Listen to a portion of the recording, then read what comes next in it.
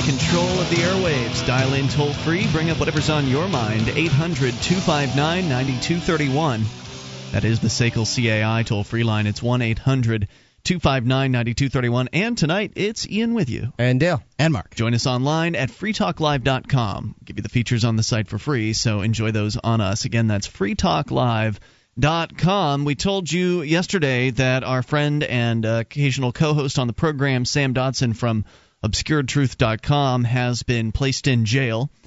And it was over a $300 fine that that they levied against him for driving while suspended. And they caught him for driving while suspended when he didn't know that his license was suspended. They knew that the license was suspended, and they didn't tell him. Had the opportunity to tell him before he got into the vehicle. They had the opportunity to tell him and serve, right? They're all about protecting and serving, supposedly. Hey, don't get in that vehicle and get in all kinds of trouble. Your license is suspended. You should get it straightened out before you get in that car, young man. It was definitely a sting op. Yeah, well, they knew where he was. They knew he was going to be in court because he was in court for another case, with the one where he was put in jail for 58 days last year, actually around this time. That's when they popped him, was when he left court, got into his car, and drove away. It was a moment after he left his parking space that they happened to spot him on the road and pulled him over and hit him with the driving while suspended. So there was a $300 fine involved, and yesterday he went to court and was sent to jail for 6 days because he's not going to pay the state their extortion. So that's where he is right now, in the Westmoreland County Jail, or the Westmoreland Jail for Cheshire County. And he's with us by phone from his holding cell. Sam from obscuredtruth.com. Welcome to Free Talk Live. Hey, gentlemen. Thank you.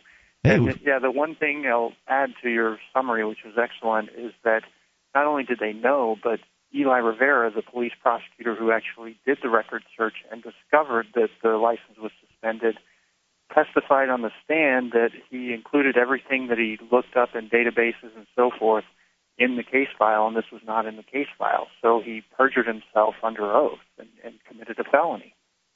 Well, we don't worry about those kind of things. Don't sweat it.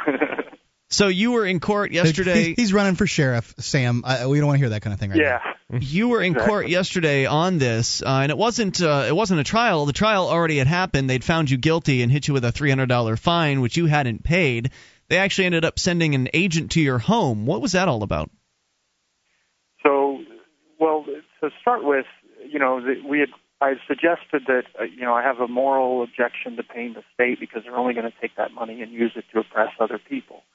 And I had suggested, hey, what about donating money, the $300 to the community kitchen, which I was considering doing, and I thought, that's a good win-win for everybody. That sounds good. Well, it wasn't until after the trial, though, that the people in the audience, some of the Free Staters who came to witness the trial that day, told me that Judge Howard Lane was sitting there on the bench winking at the prosecutor, and he did this twice. And sure enough, we went back and reviewed the video camera, and we caught one time where he was winking to the prosecutor.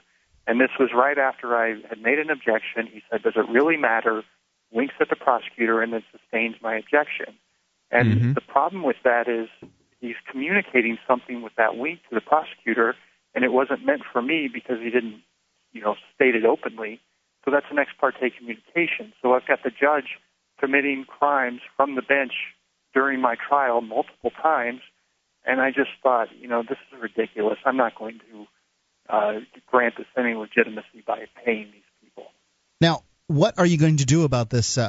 Would have paying the soup kitchen $300 or whatever, giving the soup kitchen $300, have diminished your case against the judge? And what are you going to do about the judge and his nonverbal communication, which is called ex parte communication and is illegal under New Hampshire law? And every ex other parte state. communication is communication that it takes place between the judge and not all of the parties. Isn't that right, Sam? It's not necessarily nonverbal.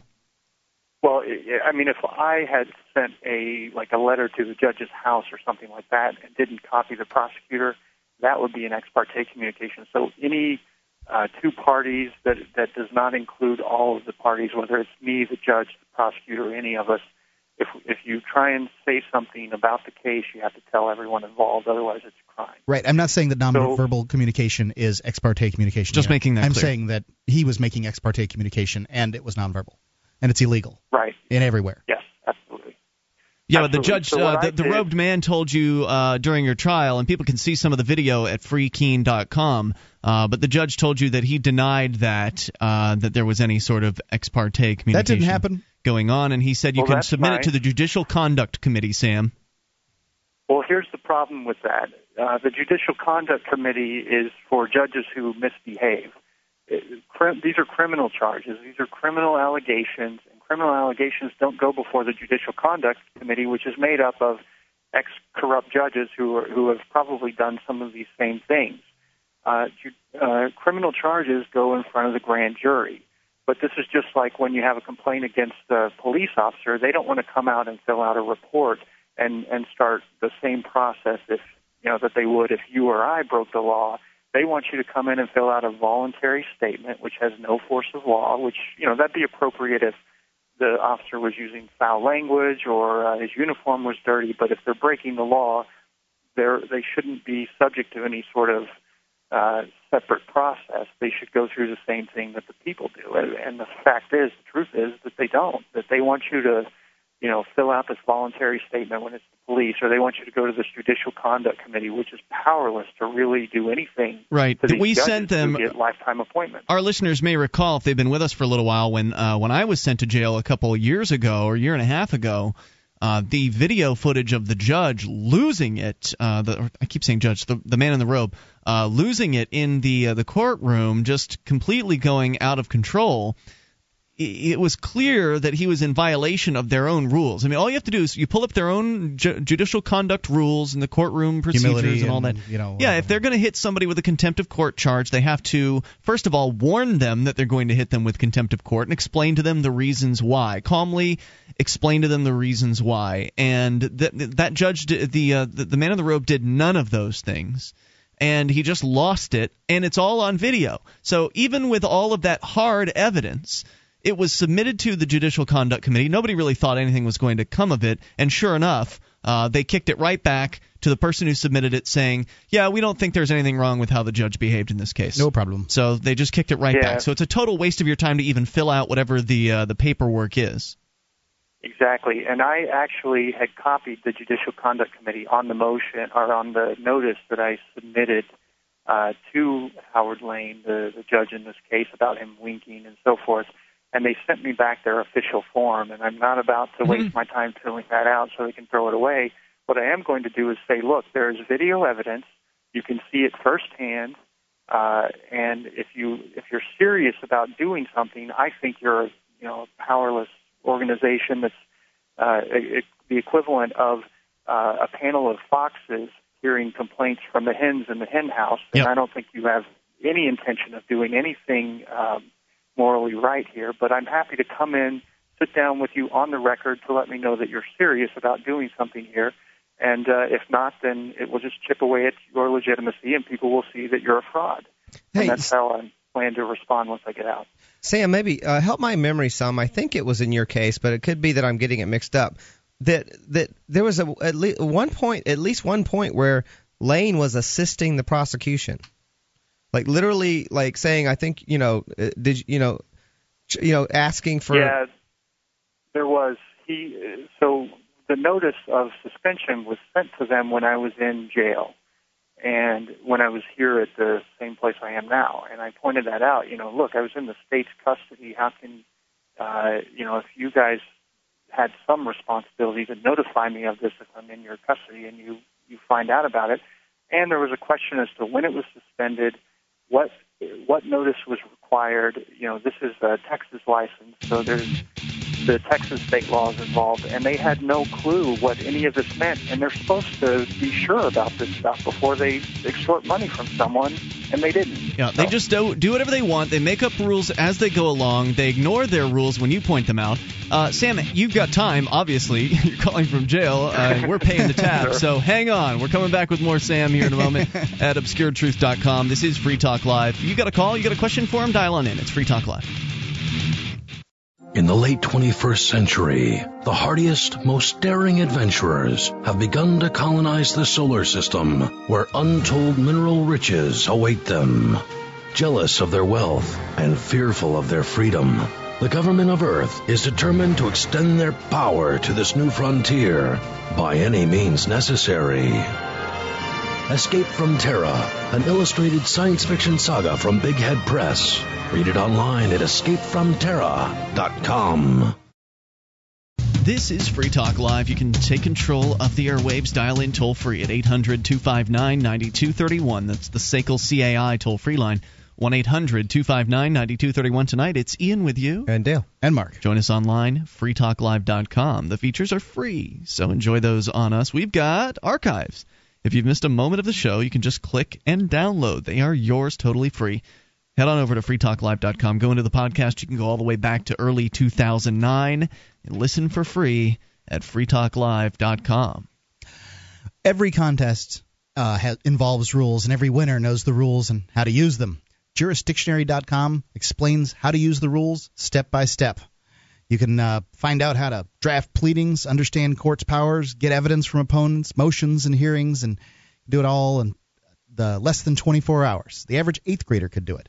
It's jurisdictionary.com. Use the pull-down menu for Free Talk Live there, and let them know that you heard it from us, jurisdictionary.com. Yeah, I definitely want to focus on some jurisdiction kind of issues or jury-ish issues, court-related stuff here, because we've got Sam on the line from obscuredtruth.com here. Sam, did you use any your jurisdictionary skills while you were fighting your ticket today? It was yesterday. Not in this case, but in previous ones, it certainly helps, and even just working with a lawyer to know kind of what they're doing and what to expect, that made a big difference. It really covered the basics for me. Coming up, I do want to talk about the grand jury. This is something that we were just discussing, Sam. You were calling, by the way, from jail tonight. You're going to be sitting in jail for 6 days. You're on your first, I think, you've been in there for about 24 hours now, or over 24 hours. But we were talking about the idea that if there's a problem with some government bureaucrat, whether it's a robed man calling himself a judge or it's one of the armed agents, that there's usually some sort of administrative process that they will allow you to fill out paperwork for that, as you point out, Sam, has absolutely no force, has no effect in their system, and they can just basically take a glance at whatever it is that you turn in and then throw it in the circular file, never to be seen again. We've seen this happen again and again, where they just blatantly ignore things. In one of my cases before, somebody submitted something to the Judicial Conduct Committee. They kicked it right back, even though the evidence was clear that the robed man was absolutely out of line. In other cases, there have been they've just absolutely ignored any kind of evidence. There was the other case where I had a phone stolen out of my hand. Sam, you got video footage of it. So did I, from my phone, of this EMS worker going in and just snatching the phone from my hand, essentially committing an act of theft on video. The city manager didn't want to see it. He didn't care. It was not his department, so he said you have to go to the police department. I had filed a report. Well, he didn't even need to see it because the people who were involved told him what happened and assured him that it didn't happen that way. That's right. So clearly he didn't need to see the video. Right. His employees had said that it was one way, and he wasn't interested in seeing video evidence. He just believed what his employees said. But he said if there was a problem, you can go to the police department. So there was a police report. The policeman that was investigating decided there was nothing worth going ahead with, and he essentially put the case away, even though there's clear video footage available for them to go on. They won't be dissuaded by evidence. Yeah. So, I mean, it doesn't matter if you fill out these things, but there is the grand jury, and that's something that you have been kind of talking about over the last couple of years, Sam, or at least the last year or so, is approaching the grand jury, but that's no easy task, is it? It's not. Yeah, the meetings are closed off, and in New Hampshire, as in most states, they've really kind of sequestered them away and kept them separate from public. It used to be that any citizen could go bring a complaint against, anybody, a public official, a police officer, or just a private citizen, and put it before the grand jury and let them decide if there was evidence to indict and move forward. But over the years, the government realizes the danger that poses to their lawlessness. So they've made it to where only the county attorneys are the ones allowed in there, and they, openly intimidate people and do everything they can to block people from getting in front of a grand jury. They also appeal to the grand jury to say, ho, you don't want to listen to those people. They're nuts. We listen to me. You work for the grand jury. Exactly. We presume that to be the case because we did find out when the grand jurors meet here in Cheshire County.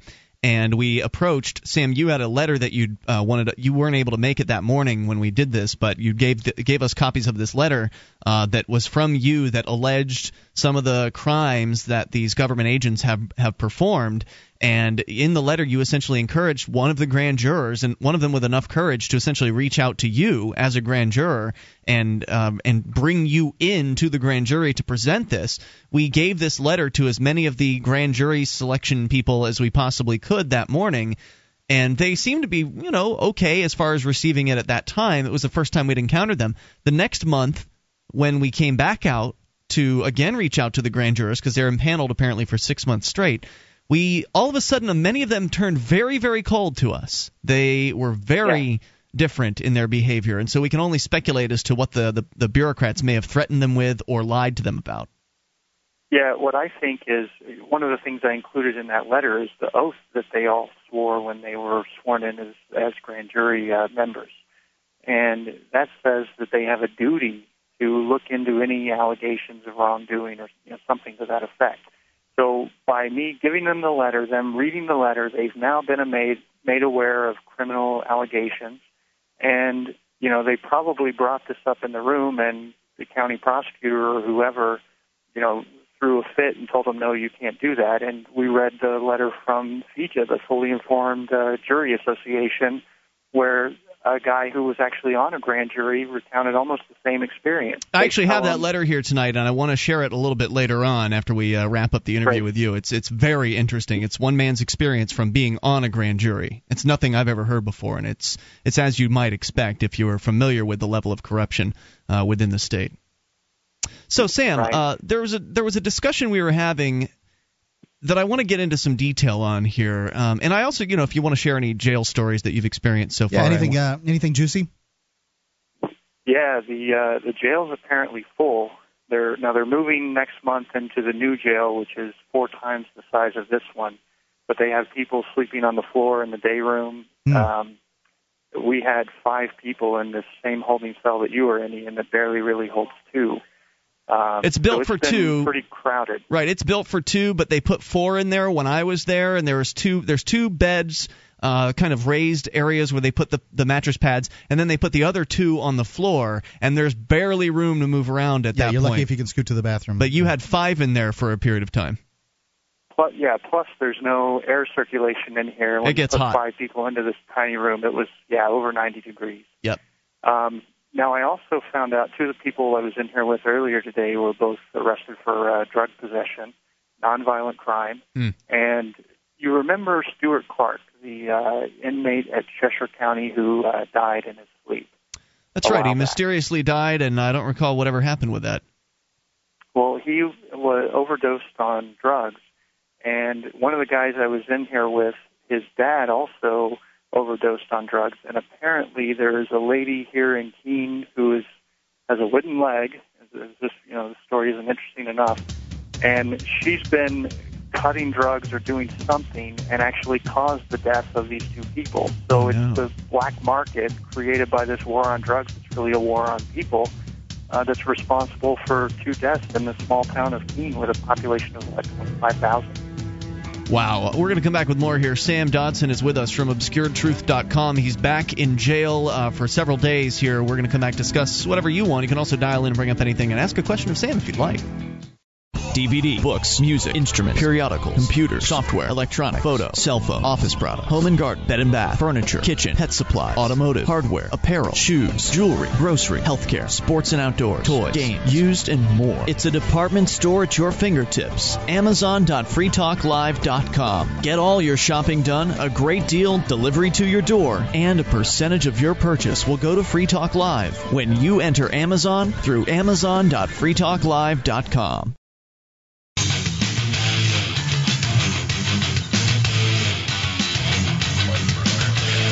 This is Free Talk Live. You can take control of the airwaves. Dial in toll-free, 800-259-9231. That's the SACL CAI toll-free line. And tonight, it's Ian with you. And Dale. And Mark. You can join us online at freetalklive.com. We give you the features for free. They include our bulletin board system with over 500,000 posts. There's a lot to talk about. All free for you and virtually unmoderated. So, word of warning, bbs.freetalklive.com. HostGator's a worldwide leader for web hosting, and they make it easy for you to get your own .com domain name. Whether you want to start a personal blog or a complete e-commerce business website, let the experts at HostGator.com host you. Use code FTL, that's FTL as in Free Talk Live. Sign up at HostGator.com, receive your first month completely free. If you don't use the code FTL, you don't get the first month completely free. They'll help you to create your own website with web builder tools and templates at HostGator.com. We're back with Sam Dodson from ObscuredTruth.com, live from his jail cell in the holding cells right now in Westmoreland, New Hampshire, the Cheshire County Jail. Now, Sam, are you there, sir? I'm here, yep. All right, good. Good to have you back. You're talking about some of your jail experiences, and I want to get into a little bit of controversy that was bubbling up in the studio last night. We actually were hoping you would co-host with us last night, but you ended up going to jail. So just to tell me a little bit more about, you're in a jail cell. They had 5 people in there. The cell was designed for 2. You said the jail is incredibly full right now. They managed to finally take the 5th person out, so now you're down to 4 people in a jail cell designed for 2. You said that 2 of them are in there for nonviolent, peaceful drug offenses, as I'm sure there are many more in the jail that are also in for similar reasons, which of course is a human tragedy story. When I was in there with people that there were drug offenses and also other nonviolent traffic offenses. So the 3 other people I was in jail with were also, they just didn't need to be there. Who's the third person? The third person is here on a. Hello? He didn't expect that question. Electronic monitoring. Can you hear me? Yeah, okay. Yeah, we got you. So an electronic monitoring mix-up. He didn't know he had a court date, and so they showed up and in the middle of making breakfast, arrested him, and took him out. And he hasn't even been able to get a hold of anybody, really. Wow. So again, a lot of VOPs, violations of probation, mess-ups, mistakes, just miscommunications, things like that. I mean, these jails across the country are, in many cases, loaded full of people who should not be there, people who have not harmed another person, and it's just so tragic. So, Sam, what else can you share about your experience so far? How are you handling things? Last time you came in, they had to drag you in. You ended up really building some, I think, rapport with the jail guards. I heard from one of them. I had a conversation with one of them later on, and he made some very positive statements about the impression that you made on both the guards and the inmates, whereas another individual who went in and was a little bit more coming from a place of anger was not as appreciated. So how are you approaching things this time? Any differently? Yeah, so I had a nice conversation on the way out with the sheriff, or one of the sheriff's deputies, and we were talking on the ride over, and I'm kind of just sort of exploring different topics with them. And I think they're starting to kind of question some things. He said, I don't know why Burke, who's the judge you were talking about in your case, he got up and left, and then Lane came in, the other judge, and sat down to hear all the Free Stater cases. So apparently Burke is not hearing the Free Staters anymore. We don't know why. And that's what he said. He's like, I don't know why they did that. I don't know why on another occasion when we were in Superior Court, they moved the trial from the courtroom that allowed cameras where I had filmed the first part of the trial to the courtroom that didn't allow cameras, and then they called the sheriff's deputies out, and he was one of the ones that responded. So he's like, I don't know why all these things are happening, and I think they're kind of starting to kind of question, okay, maybe these guys are bringing up some good points, and they're, I don't really have an answer for them.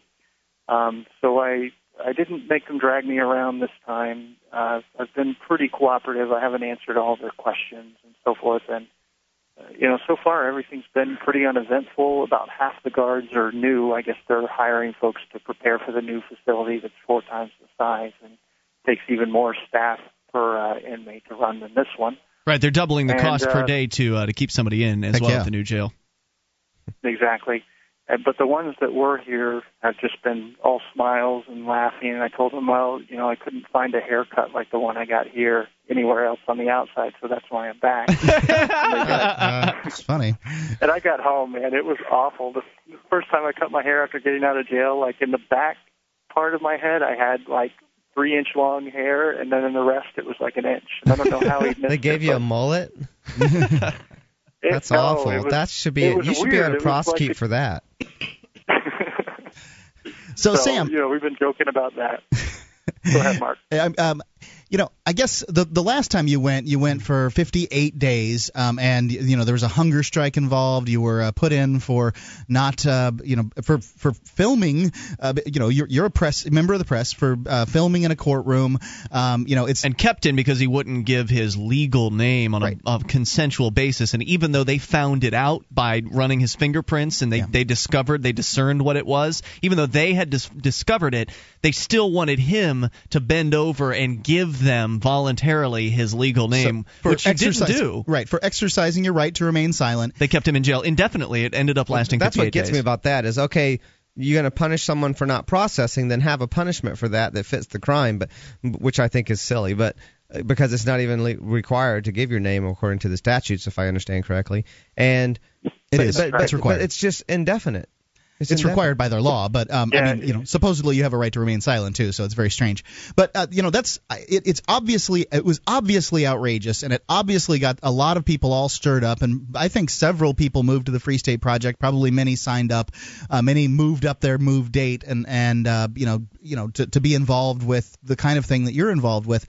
But this time I've got to wonder. When you had the opportunity to give $300 to the bums at the soup kitchen, toss them $300, stay out of jail, and I just wonder, is this going to do anything like that? And is there any point in going?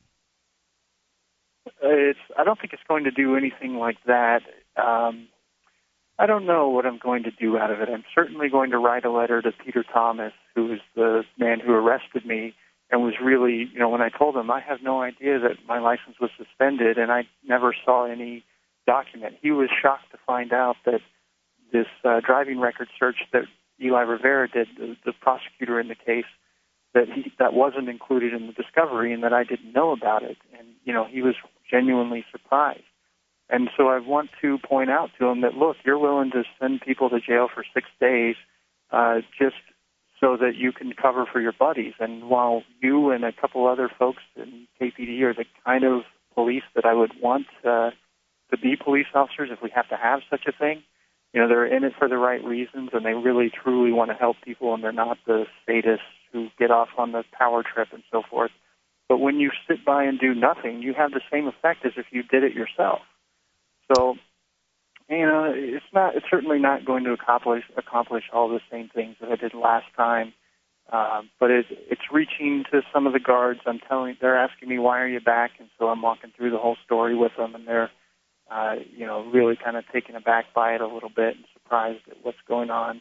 Basically, Sam, we had a discussion last night, Mark and I, about the issue of going to jail for activism. Mark points out that it likely doesn't increase their jail budget in any significant way beyond, having to make an extra bologna sandwich for you. So it's not really likely to be a financial burden on the system. I'm not sure about how the finances work, but he also kind of came at it from the viewpoint that that you'd be better off on the outside. And I tried to make the point that there are effective things that you can do inside. You can reach out to the guards. You can reach out to the inmates, the other prisoners, and people are paying attention on the outside. Sam reaches out to a lot of people through the Obscure Truth Network too, and I mean he has hundreds and hundreds of people he can reach out to there, and a few. Right. So Mark's basically saying that he doesn't think it's worth your while, Sam. So I'd like you to explain yourself as to why did you choose to end up going to jail rather than pay up to the state or give money to the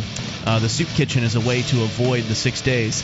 If you don't mind, I'd like you to explain that in moments. More with Sam from ObscuredTruth.com. If you've got a question for him, 800-259-9231.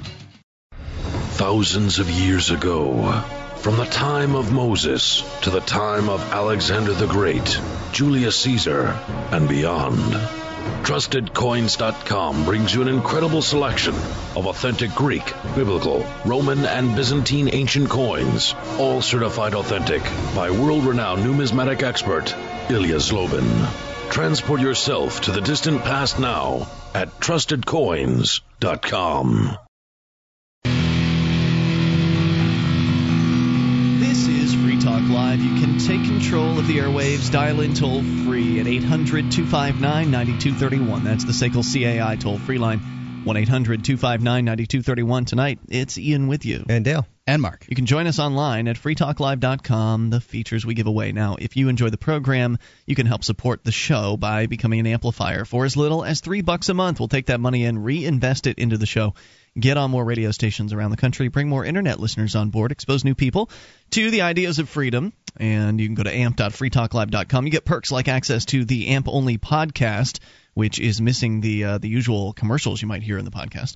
The regular podcast, that is, and also the AMP-only forum, AMP-only call-in lines, and more. Get all the details. Get signed up. Any major credit card, PayPal, some alternative options are available for you at amp.freetalklive.com. That's amp.freetalklive.com. As we go back to Sam Dodson from obscuredtruth.com, he's with us live from his holding cell in Westmoreland Jail here in Cheshire County, New Hampshire, as he was arrested, or not arrested. I guess you're arrested. You were cuffed. You were taken down to the jail yesterday on a 6-day sentence because here in New Hampshire they will credit you $50 per day that you sit in jail toward any sort of fine that they are coming after you for. You had a $300 fine, so 6 days in jail. You're in through Tuesday morning at 8 a.m. when they will apparently bring you back to Keene, which seems like a new service. I didn't think they offered that before. Last time, as I recall, they required that you have someone with a driver's license come and pick you up. Now apparently there's an option that they will tote you back into town, which that's kind of nice. You with us, Sam? They used to allow people to come pick you up at midnight if you could get somebody to come out. They don't do that anymore. You can have somebody pick you up. If not, then they'll take you back. They found some statute that says 8 a.m., so that's the way they're doing it now. Gotcha. Now, what we were talking about a few moments ago, I mean, if people missed, they're just tuning in, they can grab the full interview later tonight at freetalklive.com as to why you're in jail and what's been going on, etc. But we were getting to some of the controversy that was bubbling up on the show last night between Mark and myself. Mark essentially saying that he doesn't believe that the adding somebody to a jail increases the costs of holding people. We used to say that it cost the state, $60 a day to hold somebody in a jail and on cell. average, that's true. Right, but if you're just jumping up the population by one, it's not like they're spending that much more money to bring you in, and I think Mark is right about that. There's probably, I think there's something to that, and I know there's some discussion going on some forums and such about that, about trying to figure out just exactly how much it is, if anything. But I think there is, to at least some extent, some trouble that they have to go to that they don't care to go to. Maybe it's interrupting a couple of officers in their normal revenue collection activities or something when they have to go and, either arrest someone or process someone into jail. And so, and I think it might also be something that scales up, if the jail starts to get crowded and it starts to become a problem for them. Well, that's mostly a problem for the people in that holding cell who probably would be a little better off if Sam wasn't there. And usually it's the sheriffs it's usually the sheriffs that handle that, they handle processing and jail activities as opposed to police. Sam? Yeah, right. So I'm not under any illusion that just me being here is somehow going to bankrupt the state of New Hampshire. Oh, I can't imagine you are. I made that joke to the guards, and they had a good laugh about it. I'm like, I'm back. I'm here to bankrupt you this time. But, at the same time, I realize that what's coming is more free staters, more people who care about liberty, who are willing to do civil disobedience, who are willing to all sit down and surround a police car that's arrested a nonviolent person. And, when 100 people coming into this jail would grind it to a halt, especially if they're all non-cooperating and not answering questions and so forth. I don't know what they would do. It would be but there are create cases a lot of stories. There are cases of when jails when it seriously becomes a problem, when there's when they literally can't handle the numbers, then they start releasing people earlier than they otherwise would have. And there's the prerogative. The warden there has said that. I don't know. Maybe he's not called a warden. I think I may be having that superintendent, wrong. Superintendent. Just a title. Superintendent. Yep. that he, in fact, has the prerogative to let people go early within certain restrictions. So, they do. So, well, let me just say, I think there's also a point, like you were saying. I agree with you, Mark, and I agree with you, Ian. There's also the point of talking to the guards, and I think some of them are starting to kind of understand what we're all about and come around to the ideas. And I wouldn't be too quick to discount that. I think that's pretty valuable, and I think we're seeing it not just at the jails, but in the city bureaucrats and so forth. A lot of them are kind of starting to understand, and things are economically are getting worse, and they're starting to realize that, hey, maybe these free staters are saying something important here. I do see value in talking to the prison guards there, the jail guards. I see some value to it. I don't know if it's worth my time going to jail or yours either, and the concern I have while you're in there. But what you're saying as far as the other bureaucrats, they can be handled without going to jail. Right. But I guess I think that if you had 100 people go to their jail, sure, it might ground that jail to a halt.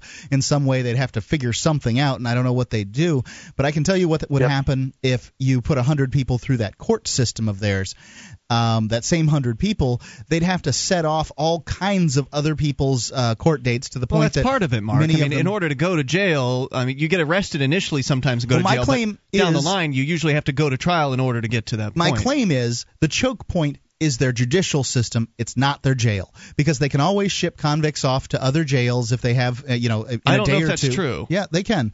If they're serving time, they can send them off to other jails. It's no big deal. So they have. That the feds can do that. I don't know if that's true for a jail sentence in the county in which you're in. Then why do they? Didn't they send from Nashua? Didn't they send somebody up to the Manchester jail and No, those there's kind of no things? jail in Nashua. There's just that one Hillsborough County jail. Yeah, I can tell you it happens. Sam, any thoughts on that? I think Mark's bringing up a good point. The court system is completely overloaded. I hear a lot of people who the state comes and asks them to waive their right to a speedy trial just because they're at capacity right now. They're underfunded. The state of New Hampshire is facing a $111 million budget deficit that they're trying to make up. So they're completely broke, they're overloaded, and they're understaffed. And 100 trials, these wouldn't be jury trials because New Hampshire's pretty screwed up in that regard as well. But that would just overload their system. The main reason, though, that I'm here is to, I'm just not willing to grant legitimacy to a trial where the judge is winking at the prosecutor and engaging in criminal behavior openly. And it's like it's a joke to these guys as to show people just how egregious they can be in violating the law and showing you that they're above the law and it doesn't apply to them. Sam, if you just don't feel like playing along today, that's cool with me. But I think that it seems to me that throwing $300 at the bums is probably granting no more legitimacy than going to jail in the eyes of the judicial system. I don't think he's concerned about what the judicial system thinks. Are you, Sam? You're more concerned with what people watching are thinking? Exactly. Yeah, exactly. And also, how can I expect 100 people, in a few years to come in here and do the same thing if I'm not willing to do it myself? Absolutely, and I think that's one of the most important points is that you're setting an example. Plus, a lot of people who might engage in such disobedience may not have $300 that they can just throw at the food kitchen to get out of something. Many people just don't have that kind of money they can just throw around, and so it's important to remember that as well. Oh yeah, I get it. I mean, there certainly have been activists that went to jail rather than paying off some fine, and that's fine. It's a very principled stand, and I don't think Sam is looking at it from the perspective that you are, Mark, is say, well, I could reach more people if I was on the outside, so I'll just do whatever I can to stay on the outside. All For I'm Sam, saying is what does more good. That's what I'm saying. For Sam, it's not about it's not this utilitarian approach of what does more good from Mark's perspective. From Sam's perspective, what I'm hearing from you, Sam, is that it's about what you feel is right. I want to hear what Sam's perspective is. That's why I've been asking him questions, Ian. I want to hear what Sam has to say. Go ahead, Sam. No, that's absolutely it. It's I don't feel that this is acceptable behavior, and I want to I want to draw attention to it by going to jail and writing these stories and continuing to to badger these bureaucrats and police and judges and so forth who are doing these things, and let them know that I'm not just going to forget about it and let it go away. I'm going to keep after that grand jury until somebody brings me into that room. Yeah, I hope you do. 4 years to do it. It is a powerful statement. I think that that there's definitely onto something, both what Mark is saying and what's being discussed on forums about the actual, if you want to look at dollar cost, I think that's true, that it's probably very questionable. But there's a powerful statement, and there's also something about attacking the fear that they have over people when someone says, okay, I'll go to jail then. Yeah, and then no that big just deal. totally throws a lot of people. It diffuses them to some extent. Sam, we're glad you're all right in there, and I'm sure we'll hear back from you before you. You're eating, right? No, I'm not. I'm just 6 days, no big deal. Oh my but thank God. you guys. All right, Eat. Sam, we'll talk to you soon. Drink milk. I'm actually going to put you on hold Get here. protein. Hang on. Hour 2's coming up. This is Free Talk Live. From the last margins of the land of Big Brother comes a new pro-freedom website. The UK Libertarian rails against the country's ridiculous regulation, its crumbling National Health Service, its disintegrating government schools, and the political parasites leeching more of our freedom every single day. Visit us at www.theuklibertarian.com.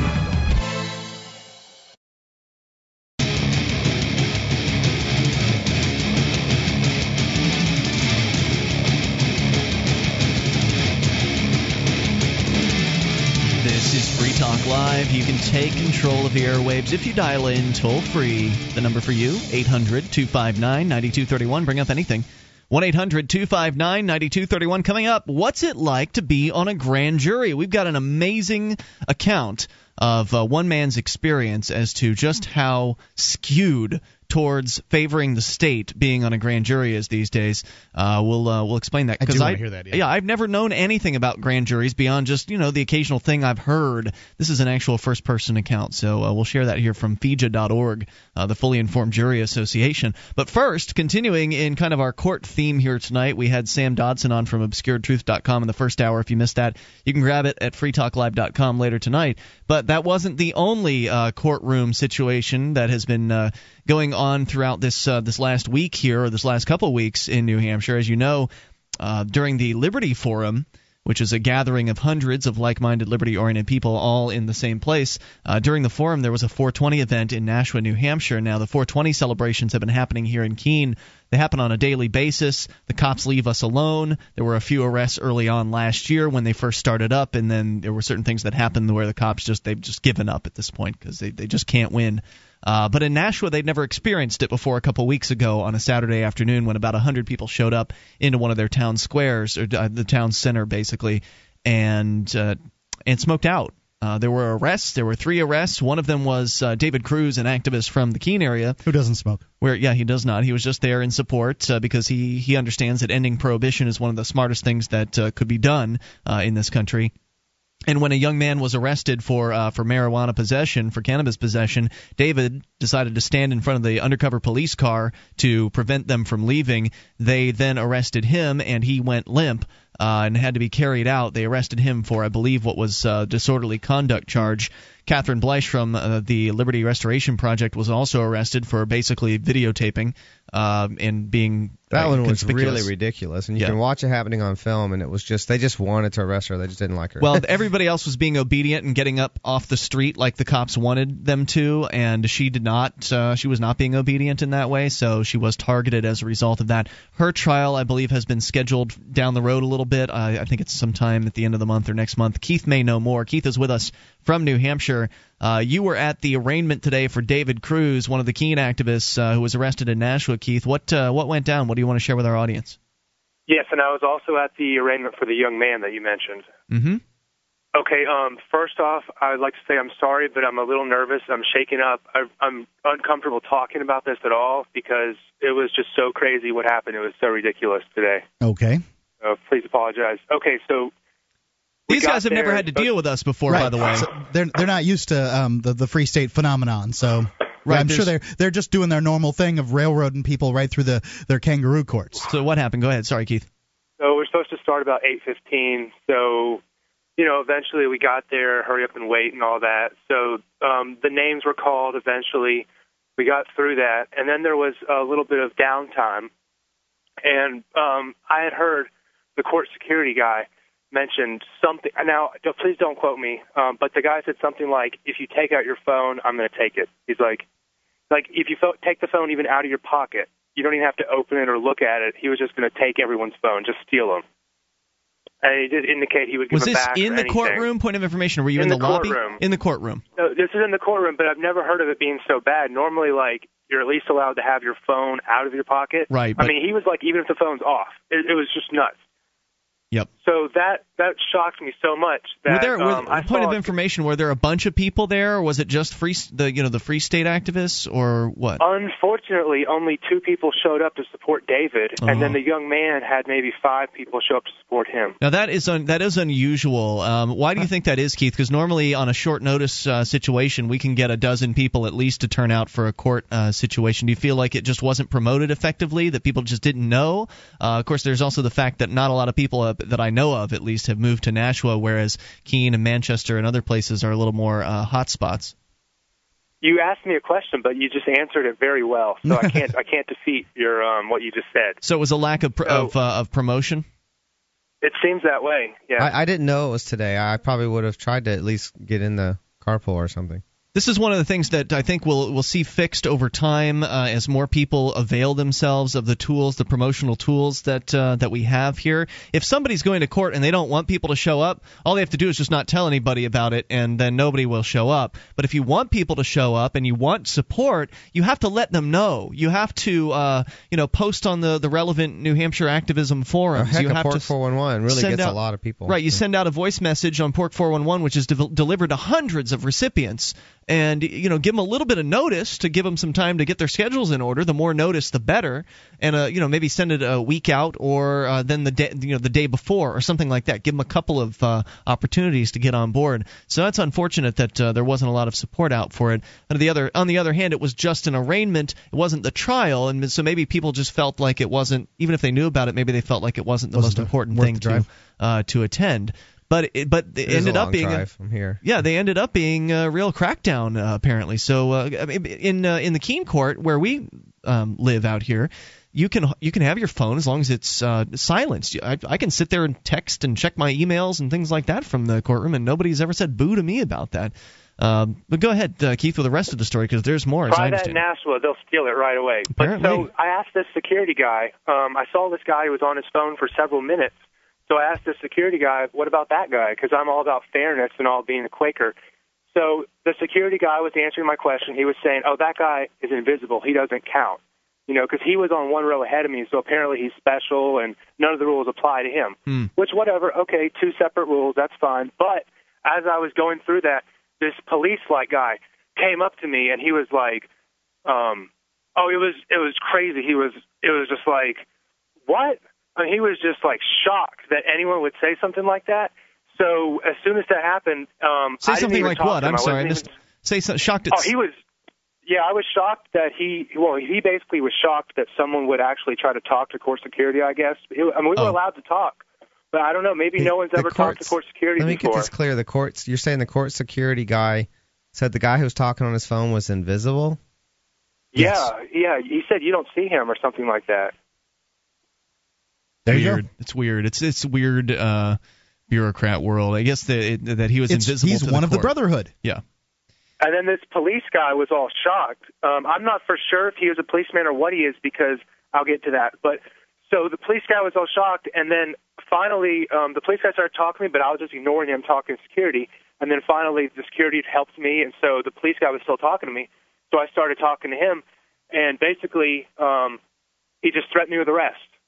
Like, just right off the bat. He's like, in like 30 seconds, I'm going to have you downstairs arrested or something like that.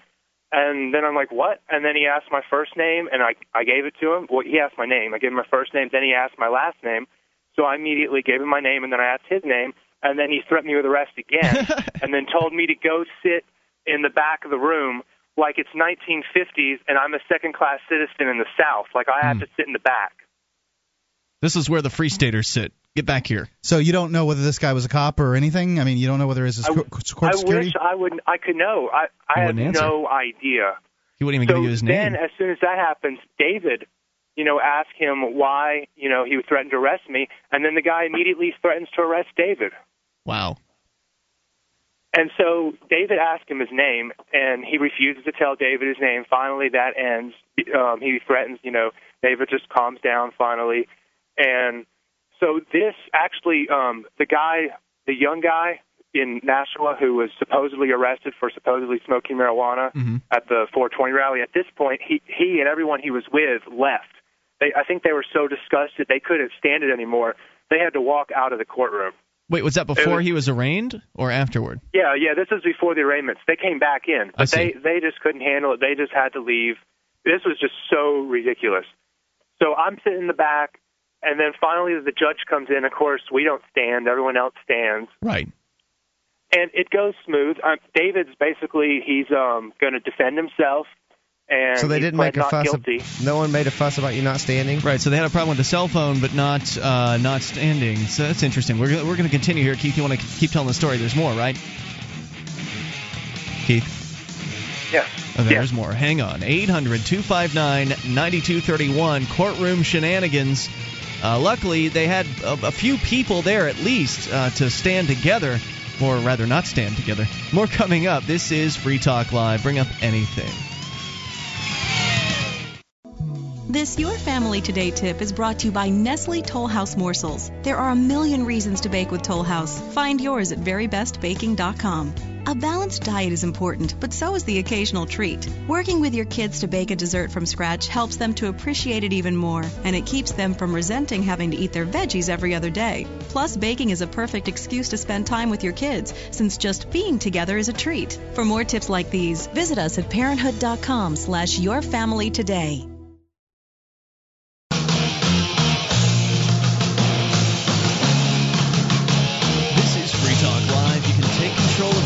Dial in toll-free, bring up whatever you want. 800-259-9231. That's the SACL CAI toll-free line tonight. It's Ian with you. And Dale. And Mark. You can join us on our website at freetalklive.com. We give you the features for free, so enjoy those on us. Features including, by the way, our webcam. You can go and watch the show and also chat with other Free Talk Live listeners at cam.freetalklive.com. It is totally free. That's cam.freetalklive.com. So how soon do you want to start teaching that child that's special to you about the ideas of liberty? I figured I couldn't start soon enough. An Island Called Liberty is a picture book for children, and I read it all the time to Jack. It's kind of like Ayn Rand meets Dr. Seuss, Ayn Rand.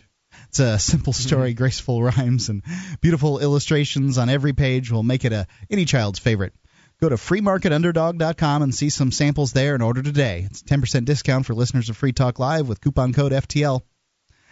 Island Called Liberty, coupon code FTL at freemarketunderdog.com. It's a great book. I love it. And Ian, I showed it to you. What do you think?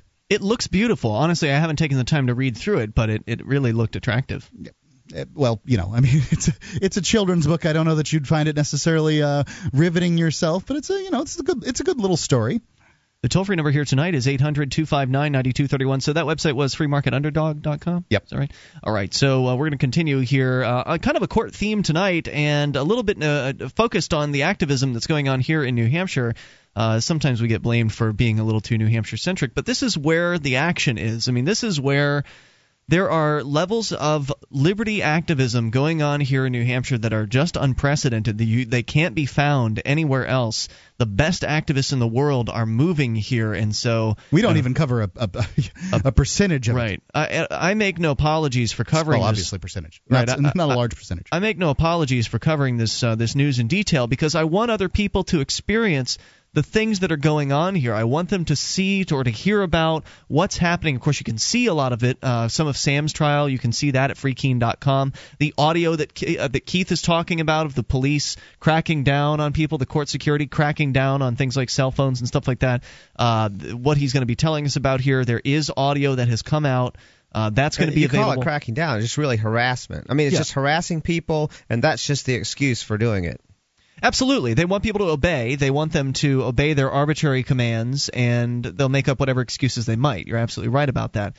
So apparently audio was recorded, and that, I believe, is going to be released at freekeen.com within the coming day or so. So keep your eyes open and your ears open for that.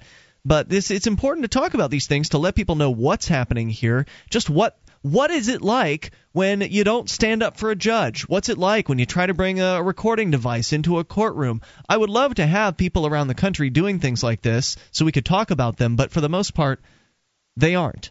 So we go back to Keith in New Hampshire, who was there this morning in Nashua, where the Nashua bureaucrats at the courthouse there got their first taste, that we know of at least, of liberty activists here in New Hampshire. You were there, Keith. They told you no cell phones at all. In other courtrooms around the state, it's no problem having a cell phone. And what else were you were explaining a moment ago? Okay, so I just finished a little part, and then David had a hearing. And his hearing went normal. It went expected. He pled not guilty. The judge told him he faced up to 2 years in jail and that he should have an attorney, and it's advisable. And he said he understood that. Up to 2 years in jail, I'd like to point out, for sitting down in front of a police car. Anyway, go ahead. They said 1 year was for sitting down, and the other year was for grasping his hands together, so it was harder for them to put the cuffs on. Right. That's a resisting arrest charge?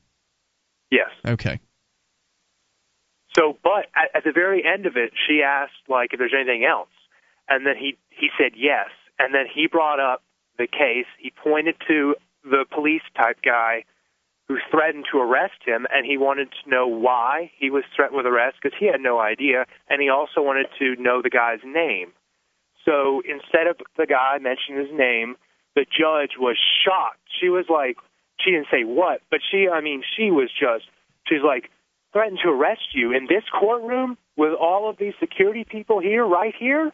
And then I think she was just mentally just trying to figure out something to say, so she kept acting shocked. And then she was like, oh, well, I stand by them. They're good people. They're just trying to keep everyone safe. If they see anything out of the ordinary that's a threat, they're going to act quickly and protect my life.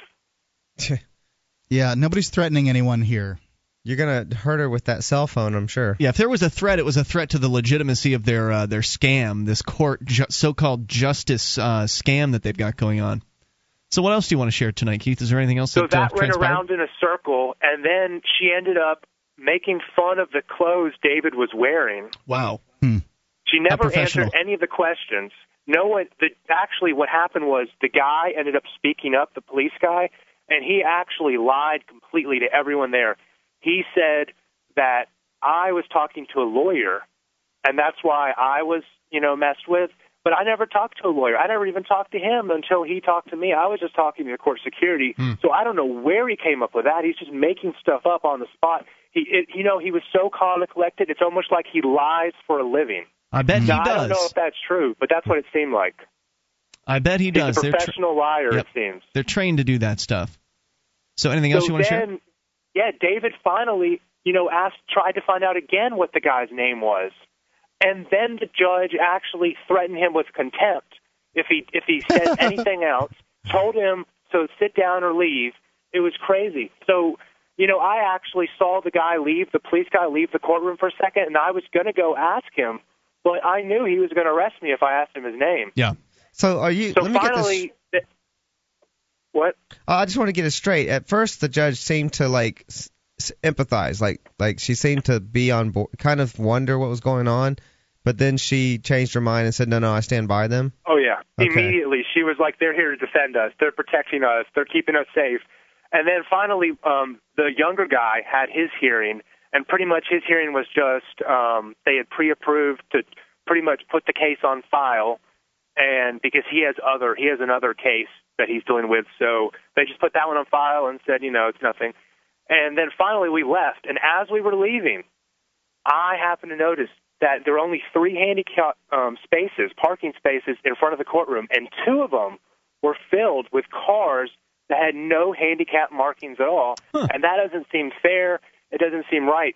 So I actually would like to give you exclusive information on these cars, if you don't mind. Okay, go ahead. I'll bet you they were cop cars. That's what I was thinking. I have no idea, but let me tell you, if you see one of these cars, be cautious, because these drivers may be rude. They have a history of parking in handicapped spots.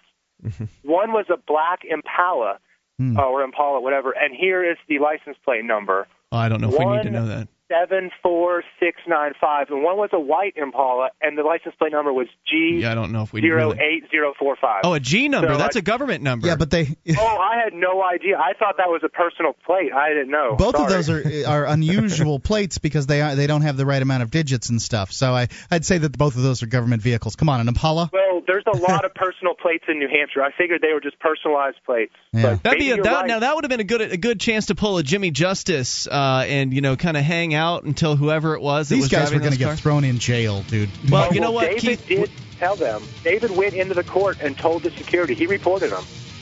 And what did they do? And nothing happened. Nothing happened. Big surprise. Big surprise. Should have called the cops. Hey, Keith, is there more to share? So that's all. Thanks for the call tonight. Appreciate hearing from you. It looks like it's on for Nashua. More coming up here. I think that they're going to have a nice big response the next time there's some sort of trial coming up. And there is at least a couple trials coming up out there. More coming up. This is Free Talk Live. Bring up anything. Free Talk Live amplifiers get access to higher quality archives, free of commercial breaks, and other perks. Join AMP for just $3 per month at amp.freetalklive.com. This is Free Talk Live. You can take control of the airwaves and dial in toll-free. 800-259-9231. That's the SACL CAI toll-free line. 1-800-259-9231. Tonight, it's Ian with you. And Dale. And Mark. Join us on our website at freetalklive.com. We give you the features for free, so enjoy those on us. Again, that is freetalklive.com. Features including our archives, which go back all the way back to the beginning of 2009. They're free. Along with the entire website, FTL 2.0. It's been redesigned for the new year here. It's a totally new site, whereas our old site was just more kind of about the show with some user-controllable areas like our forum and our wiki. Now the entire site is based on what you want to see. So you can actually submit your show prep ideas, news stories, video, blog posts, whatever you think will be interesting to our listeners, and they can vote them up or vote them down. You also can vote up and vote down things, the stories that you think are most interesting or not so much. And it basically allows our listeners to control the content of our main site. It's great. freetalklive.com, and it's totally free. Again, that's freetalklive.com. Of course, the Free Talk Live is brought to you by the Free State Project, your best chance at achieving liberty in your lifetime. It's right here in New Hampshire, with hundreds of other like-minded, liberty-oriented people. Soon to be thousands. Over 10,000 people have signed on to be a part of the Free State Project to make the move from around the world, around the country and around the world, here to New Hampshire in order to get active for liberty in our lifetime. Now, so far, we've seen a tremendous level of activism, both in the world of civil disobedience, non-cooperation, creating our own media. I was just out today passing out new copies of the New Hampshire Free Press. Also, of course, political action, as we're going to see quite a bit of that heating up here as this is an election year. So there's a lot of opportunity up here. And the one thing that I think that I can't stress hard enough is that we really could use movers sooner rather than later. Now, the goal of the Free State Project is to move 20,000 people to New Hampshire. But the 20,000 don't have the obligation to move until 20,000 is reached. So once 20,000 is reached, there's a 5-year window where people have agreed that they'll move. Some people have moved sooner rather than later, and the three of us on the show here tonight are three of those people, three of the early movers. Hundreds have actually made a move early, and it's made a big difference because networks have been created, ideas have been promulgated, activism has been happening, and it has been an absolute blast. So the more people we can get here sooner rather than later, don't forget movie nights every Tuesday, the better. Yeah, there's a lot of socializing that's going on as well. So it's really just a great community of liberty-loving people, and there's so much that we can do, and we obviously still need more numbers here. We need more people getting active in various different ways, and so hopefully you can come up and help us out, help out people like Sam from ObscureTruth.com and all of the other wonderful activists up here, Keith and the rest of them that you hear so often on this program. Because what else is going on where you live? How's the liberty movement where you are? I mean, that's really what you want to take a look at. Is there a lot of exciting stuff going on where you are? If so, you probably shouldn't leave. But if you're like me and you feel like the liberty movement is either non-existent or pathetic where you are, then maybe you should get here. FreeStateProject.org is the place to go to learn more. That's FreeStateProject.org. Coming up here, the grand jury. We've got one man's experience from going to a grand jury in New Jersey. And we'll find out what that was like, because I don't know much about the grand jury. I didn't know much about it until I read this, what it was like to actually be on a grand jury. We'll get to that from fija.org. But first, unscreened call from the not an unscreened call. Lady listener, Jane in California. Ladies come first. Jane, you're on Free Talk Live with Ian Dale. Hi, Mark. Hi, Ian. Hey, what's on your mind tonight, Jane? Hi there. I'm calling because 3 of my friends burned themselves and got better immediately. Oh, that's good. The human body has an amazing ability to heal itself. That seems outrageous. Yeah, absolutely. But this was rapid. I mean, are you going to promote a website that some doctor put up? You call a phone number and you give him some information, and then he heals you over the phone or something like that? Fireburn Doctor. Fireburn Doctor. I mean, these people all called. Yeah. We've already heard this. Thank you for the call tonight. 800-259-9231. This isn't Free Plugs Live. You don't get to just call in and plug your website over and over again. We haven't heard from them in a little while, several weeks. But they called a while back promoting some site that there's a phone number. You call in and some guy asks you what sign you are or something like that. Are you a Leo? Are you a Taurus? What's your birthday? All this astrological stuff. Sounds very odd. And then they claim to heal burns over the phone. Okay. 800-259-9231. That's the SACL CAI toll-free line. Unscreened caller, you're on the amp line. Hello. Hello, who is this? You are on the air. Going once, going twice. Sorry, I was on mute. This is John from Illinois. John, what's on your mind tonight? Well, I talked to you guys a few weeks ago, and I decided I wasn't going to fill out the census. I got my first mildly threatening letter from these folks. Oh, really? Yeah. I haven't gotten mine yet. All I got was a postcard saying, hey, you didn't send yours in. That's the only thing that's come to me. Mine's a message from the director of the U.S. Census Bureau telling me to return my form today. So what is the threat? You said it's mildly threatening, so what was the mild threat? It says you're required by law. This is your last chance to respond by mail before a Census Bureau representative contacts you. And I'm thinking, okay. So the punishment is that you'll be contacted by a Census Bureau guy. I'm like, okay, so basically they're going to bore me to death. Well, it's presuming you answer the door when they come, which is your option. That's true, too. So I'll probably just ignore them. In Marlboro, they put census data on a form that everyone has to fill out every year for their property. So like when you get a thing saying, have you made any improvements to your property, and then there's a census area, and that form, not specifically the census part of it, but that form has some threats in it, and even talks about fines that will be applied if you don't return it by a certain time and all that stuff. So I don't know. I'm curious because I'm not going to put on any census information. So you did not fill that form? You did not fill out that form? Well, I think I'm gonna, it's one of those things. If I don't, it's gonna become a thing because there is fines attached. I assume it will just attach to the property. But if it's the census, and I'm the manager of the property, I have to be the one to fill it out. So that's weird. I mean, they don't do that here in Keene, which is a larger city that I would assume would be more tied in with the federal government. But if it's the U.S. Census, you're saying the feds will put a fine on your home? No. Like I said, the fine is associated with that form, not specifically the census portion. So if you don't fill out the census portion, I don't know. I'm not gonna. I'm going to fill out the rest, I guess. Okay, that's what I mean. I'm not going to just fill not out the census portion, and just not I don't the census part. And see if it just goes on, or if they make a fuss over it. If they do make a fuss over it, I will say I have some moral issues with putting tracking information for my government. So when the census people come to your door, what are you going to do, caller? Well, I'll either not answer. The only problem is usually people don't knock at my door, so. What did they do? Ring a doorbell? Oh well, no. I mean, it's just I just don't get many people unless I order some food or something. Generally, no one comes to my door. So, right. So you'll know it's probably them when they show up. Yeah, because usually I'll expect my friends, and I live in an enclosed unit, so they actually have to call the door. The doorman has to call me before I let them in. So, okay. So then, if I get a front desk and I'm not expecting it, then I just will say, "Oh, yeah, I'm not. I'm actually away right now," or something. So that's probably what I'll do. Just pretend I'm not home, and most likely I'll probably be at work when these guys show up because I can't imagine they'll stay late. So I don't know about that. Okay. That's a good question. I wonder when they will run their checks because they must know that most people are workers. So I would imagine they would be doing evening check-ins, but maybe they'll try different shifts. Maybe they'll try you in the morning, try in the afternoon, try in the evening. Who knows how dedicated they will be at this. And they still don't know who you are, right? I mean, everything that they've ever sent me is said to resident at. Yeah, that's right. That's exactly what I got as well. So it's right. To resident. Warning, resident, we will come and get you. Yep. Warning, resident, we're going to send you a fine. We're going to fine we're going to fine resident $100.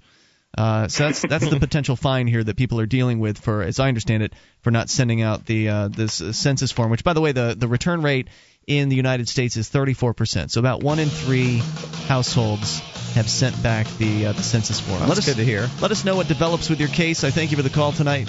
Appreciate hearing from you at 800-259-9231. This is a great opportunity for Americans to try some civil disobedience, some relatively low-risk non-cooperation. Great opportunity. So if you haven't sent the census in yet, why bother? What obligation do you have to answer any of their questions? It's Free Talk Live. This program is brought to you by FreeKeene.com. FreeKeene.com features audio, video, and blogs chronicling the transition to a voluntary society. FreeKeene.com also has comments and discussion forums so you can be heard. FreeKeene.com. This is Free Talk Live. You can bring up what you want. Just dial in toll-free at 800-259-9231, the SACL CAI toll-free line. 1-800-259-9231. Tonight, it's Ian with you. And Dale. And Mark. And you can join us online at freetalklive.com. We give you the features for free, so enjoy those on us. Again, that is freetalklive.com. And if you like the program and you want to help support Free Talk Live, you can shop with us at amazon.freetalklive.com. That's amazon.freetalklive.com. By the way, Amazon, of course, you know them. They're the world's largest internet retailer with dozens of categories in which you can shop. You can even buy used items if you need to save a few extra bucks. So head on over to amazon.freetalklive.com. Police in Franklin Township, New Jersey, recently announced an innovative program, this according to William Grigg over at the Lou Rockwell blog, designed to improve the safety of senior citizens. Through Operation Blue Angel, elderly residents would leave a key to their front doors in a lockbox accessible by a combination known to the police. Police doing safety checks of the homes would knock on the door and, if nobody responds, would use the keys to enter. What could possibly go wrong? I mean, it sounds like a good idea, right? I mean, if Grandma's fallen and she can't get up, then the cops could come in and help her out. Though I don't know why you'd want the stinky. cops. Somebody's got to go in there and get her. I don't know why you'd want the cops to go in and help. Why not give the EMS workers the code? Let them go in. Doesn't seem like the cops are really going to be trained to deal with helping the elderly too effectively. But at least they can give them a call. Nonetheless, what could possibly go wrong? What does anybody have to fear from angelic armed strangers sent to check on their welfare? One possible problem is demonstrated by the shooting death of a 47-year-old Prairie Village, Kansas woman yesterday morning. Police were sent to her apartment to conduct a welfare check. For some reason, the woman didn't want to be helped by the friendly state functionaries with guns. "Oh, but we insist," replied the Blue Angels as they summoned their khaki-clad comrades from the tactical squad. Eventually, because of threats she supposedly made against the stormtroopers, the police, in the words of a local TV reporter, were forced to shoot her. Now, we don't know much more detail on the story, but it was a story that started as a welfare check and ended up taking the life of the person they were checking the welfare of. You know, I'm afraid that our peace officers haven't been trained in how to de-escalate situations as well as they seem to be trained in how to escalate situations. They seem to be able to take your average traffic stop or you're helping somebody and be able to turn that into something terrible. However, what they don't seem to be able to do is act with a certain level of humility and take a situation where somebody's probably had a bad day or done something wrong, to some small level, and to de-escalate that into a minor problem. Just no big deal. I don't know what different circumstances they will call a welfare check-in on somebody. I imagine and I'd like to hear from any law enforcement officers out there, what does a welfare check typically entail? Is it somebody who is being suicidal, somebody who is acting strangely? I'm not sure, and I don't want to speculate too much further on that. So maybe if one of our law enforcement officer listeners are out there, you can shed a little light on what a welfare check is supposed to be.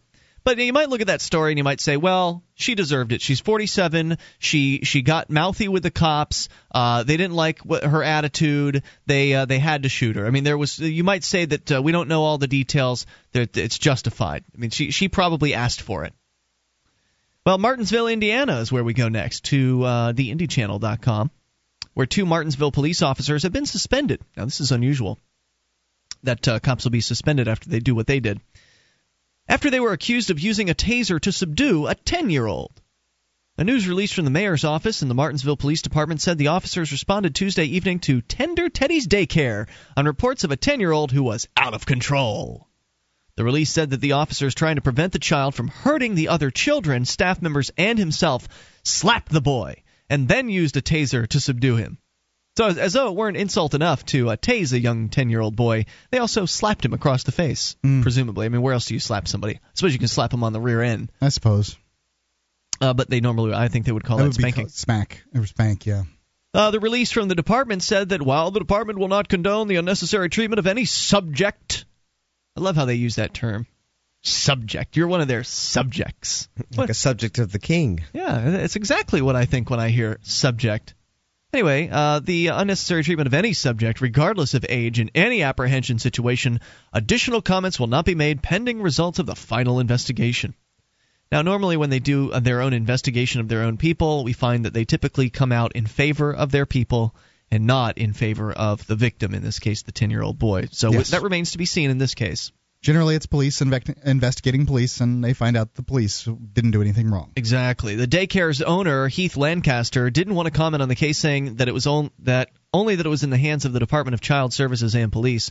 Officials said officers had been called to the daycare before about the same child. Neighbors said that one of the police officers came out here and they said they have trouble with him all the time because he's a problem child. He was kicking and screaming, and he wouldn't quit. Kenneth Frazier says he believes the boy needs help. I don't think that should have happened. I'm sure they could have detained him some other way. They take big grown-ups down without tasing them. Why a 10-year-old? I think that guy just summed it up. They are trained, the police. They go through fairly extensive training on takedown moves and how to handle big mofos, like guys who are bigger than they are. Yeah.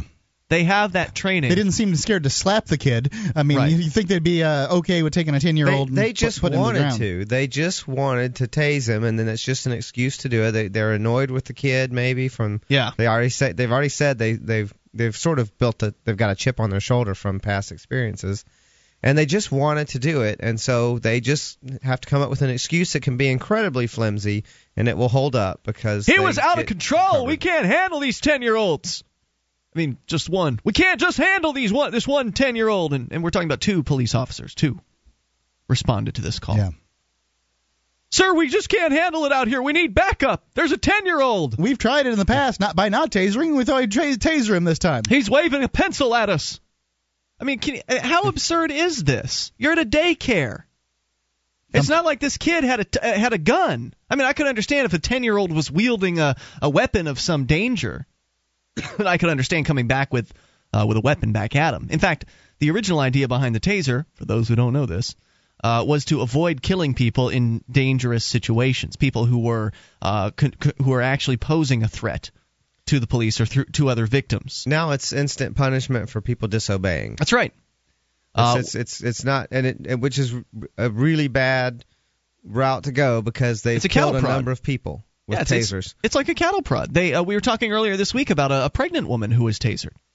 Just because she wouldn't sign a ticket on the side of the road. So it's all about obedience. It's about do as we say, even if what we say is absolutely outrageous. Do whatever we say or you'll pay the price. You'll suffer because you didn't do what we told you to. Because we own you, subject. That's what it's about. Oh, there's a little more. In case you were wondering. Officials said the 2 officers, whose names weren't released, because, we got to protect our boys in blue. We got to protect our heroes who tase 10-year-olds. They've been suspended with pay. Yeah. So not only paid vacation. Right. Not only did they get the sick sadistic fun for these people. This is what it's all about. It's about violence and being sadists and getting away with it. Not only did they get the sadistic joy of being able to see that 10-year-old boy writhe around in pain as he was being tased by their cattle prod, but they also got a paid vacation out of it all. Chances are good they're not going to get in any trouble for it. Chances are good. He was out of control. We see story after story of, you see ridiculously low number child tased by police, and nothing happens. So your thoughts are welcome. 800-259-9231, and of course, we're all paying for it on top of everything else, as though their behavior weren't bad enough. It's even the more embarrassing that we're all going along with it. Every single one of us. We're all paying the property taxes that and the sales taxes or whatever taxes they're forcing you to pay or threatening you over, they're extorting from you. We're all going along with it, and they'll just keep tasing you because you keep paying for it, right? When is that going to stop? When is that going to end? When are we going to finally say enough is enough? I will not put up with this anymore. I will not fund the imprisoning of peaceful people. I will not fund the torturing of people who do not deserve it. I'm not going to call this little boy peaceful because he probably was out of control. But he's probably kicking some shins or something. Yeah, the way they handled it was inappropriate. So I will not fund this anymore. When will we have enough people gathered together in the same place? Because you can't do it where you are. You can't do it all alone. You can't make a stand like that by yourself because they'll just come take your house and then they'll put you in a cage. Yeah, if you try to do anything about it, they'll bring in the local, the tank they got from the Army surplus and shoot you or whatever. But what if you have 100 people in a relatively small geographic area who say, "Nah, I'm not going to pay my property taxes or a portion of the property taxes," and then how many houses are they willing to steal to prove their right? I'd love to find out. More coming up here. Hour number 3 is on the way. This is Free Talk Live. You can bring up anything. Free Talk Live. Take control of the airwaves. How long can you hold your breath? Not long. After air, water is the most critical factor for life. There are dozens of toxic substances in tap water, even pharmaceutical drugs that city processing can't remove. Sadly, most bottled water isn't much better. The chemicals in the bottles themselves are a serious health concern and a huge environmental problem. Filtering your own drinking water is the logical answer. You'll have a much better quality of water and save a bunch of money too. Aquasana filters are thorough and more affordable per gallon than even pitcher-type filters. Aquasana is consistently voted the best choice by Consumers Digest. The filters are easy to use and install. Call 866-NO-BOTTLE to order or link online through freetalklive.com. If you'd like a 20% discount, and who wouldn't, when ordering online, use the discount code FTL. Again, that's FTL. Or call toll-free 866-NO-BOTTLE and tell them we sent you to get a great discount on all Aquasana products. Drink smart. 1-866-NO-BOTTLE.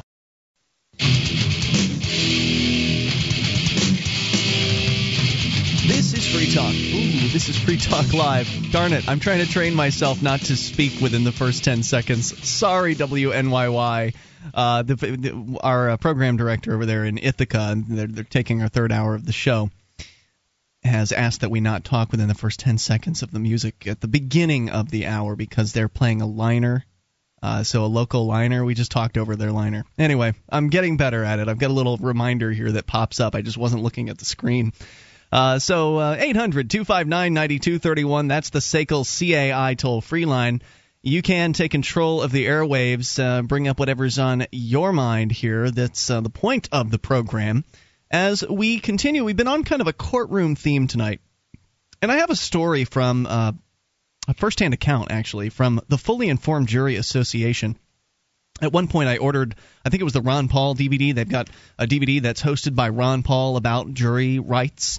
And the fact that you have a right when you're on a jury to essentially vote not guilty based on your thoughts about the law, based on your opinion. Jury nullification. Yeah, it's called jury nullification. And it's a long-held right in Western common law kind of based. I've heard 1,000 years. It's essentially you're not just judging the person's actions, but you're judging the law itself. Right, and essentially the lawyers and the judges in the last 50 years have decided that the average folks do not need to have this right, and they've attempted to eliminate it. They don't mention it. Yeah, through no effort of legislation or anything like that. To some point, just a conspiracy of silence, basically. Yeah, they'll even go so far as to dismiss the jury if you try to talk to them about this particular issue. Right, they'll hang they'll essentially cancel the case. They'll start it over again if you manage to taint the jury with the idea of jury nullification. If you're the defendant, for instance, and you bring up jury nullification, who knows? They might even try to hit you with contempt. They do not like the idea that the jury might find out about jury nullification, and so there is FTL, the Fully Informed Jury Association, that is dedicated to informing jurors of their rights, to let people know that they have the right to say not guilty based on how they feel about the law. The judge will tell you, the man in the robe or the woman in the robe will tell you that, well, you have to judge the case based on the preponderance of the evidence and blah, blah, blah, blah, blah, whatever we present. Basically, they say whatever we present here, we tell you what the law means, and if you see that there's enough evidence to show that the person had violated whatever the law is, you must vote guilty. It's not true. They really want to nullify the jury. I mean, they really just want the jury to, it's like they just want the jury's just there to validate what they have already intended to conclude. Yes, they're essentially a part of the window dressing. I mean, the entire justice system is essentially window dressing and cover for violence. It's cover for violence against so many people who don't really deserve it, people who haven't harmed others. Yeah, occasionally you do actually have real criminals going through there. It's like you're allowed to cut. You're gonna decide, but you have to decide based on this criteria.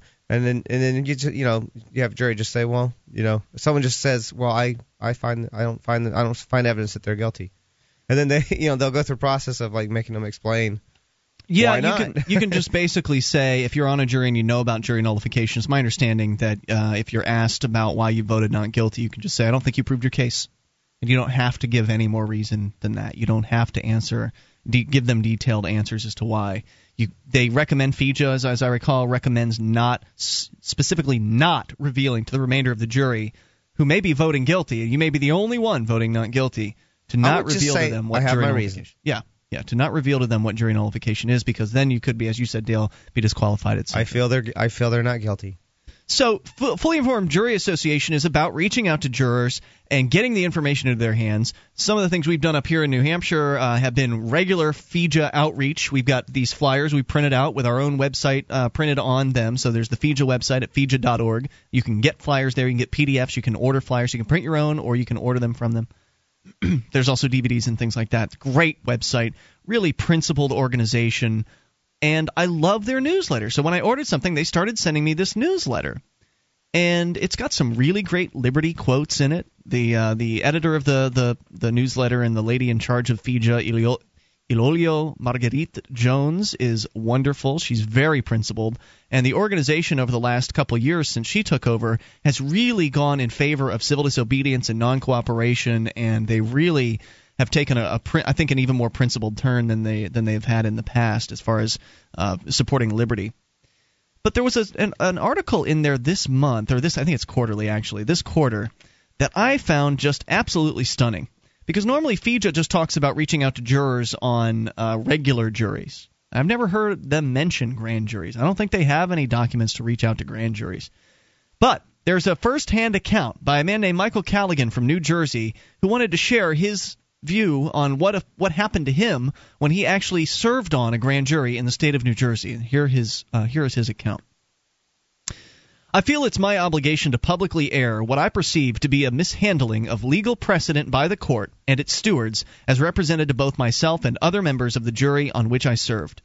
It has been repeatedly stressed that our exclusive function, this is the grand jury now, is to determine whether or not enough probable cause exists to return an indictment.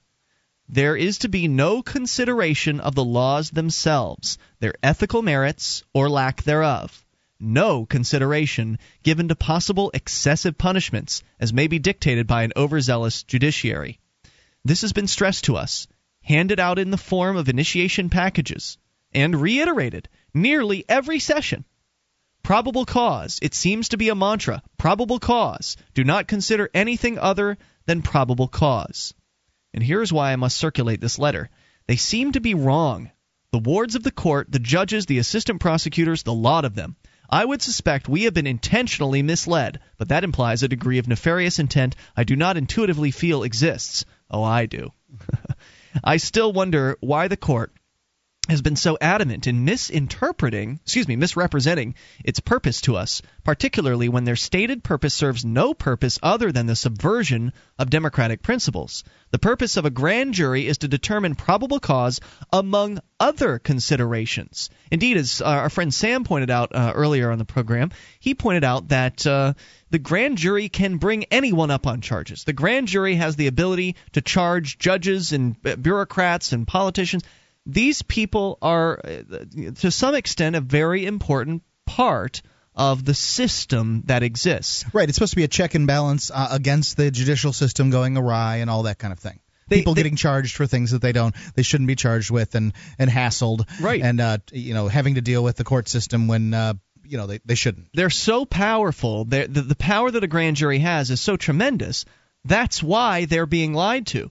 That's why they're being told that, oh, no, you don't do anything but determine whether or not we can charge these criminals over here. The regular lot of so-called criminals, drug dealers and lots of other peaceful people that they go after, and the occasional actual criminal.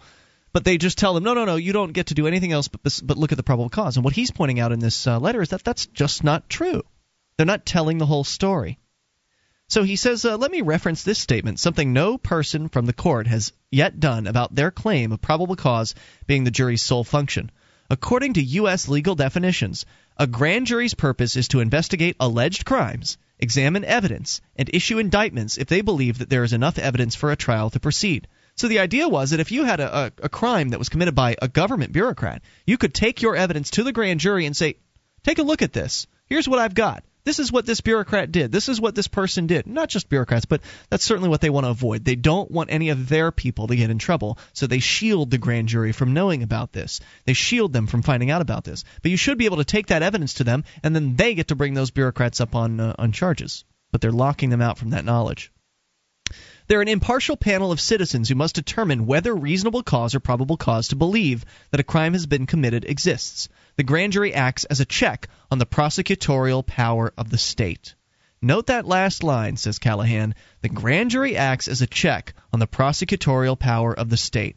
Why has this never been drawn to our attention in the court materials, all of which are suspiciously not sourced from any external documents, legal or otherwise? So the court's just making up their own documents, basically. How can we possibly accept, as citizens of a democracy, and I take issue with that, but nonetheless, how can we possibly accept documents which set no precedent whatsoever? According to the court, we must not act as any check on unwarranted state power. Hey, the law may be unjust, but you have to indict if there's probable cause. Does that make sense to any rational person on any level? No. He's got more about his story here and his experience on the grand jury. We'll share that with you here in moments. Have you ever been on one of these things? What was your experience like? There aren't very many Americans who have, I don't think. More coming up. This is Free Talk Live. You can listen to Free Talk Live on the radio, via podcast, the webcam, and our live streams at freetalklive.com. Not enough options? Now you can listen to Free Talk Live from any phone, anywhere. Add this number to your phone, 760-569-7752. It's a long-distance call, so make sure you're familiar with your phone's calling plan. The Free Talk Live listen lines are airing the latest episode of Free Talk Live 24 hours a day, including our live shows. Call 760-569-7752. That's 760-569-7752.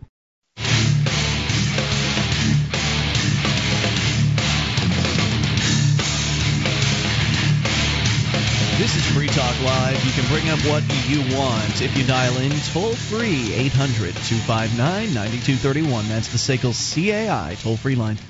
1-800-259-9231. Tonight, it's Ian with you. And Dale. And Mark. And you can join us online at freetalklive.com. The features we give away, so enjoy those on us. Features including various different ways to listen in. We've got our live streams, broadband version, dial-up version, webcam, and listen lines, which will allow you to listen in via any phone that can dial long distance. You can go to listen.freetalklive.com and get all the details. That's listen.freetalklive.com.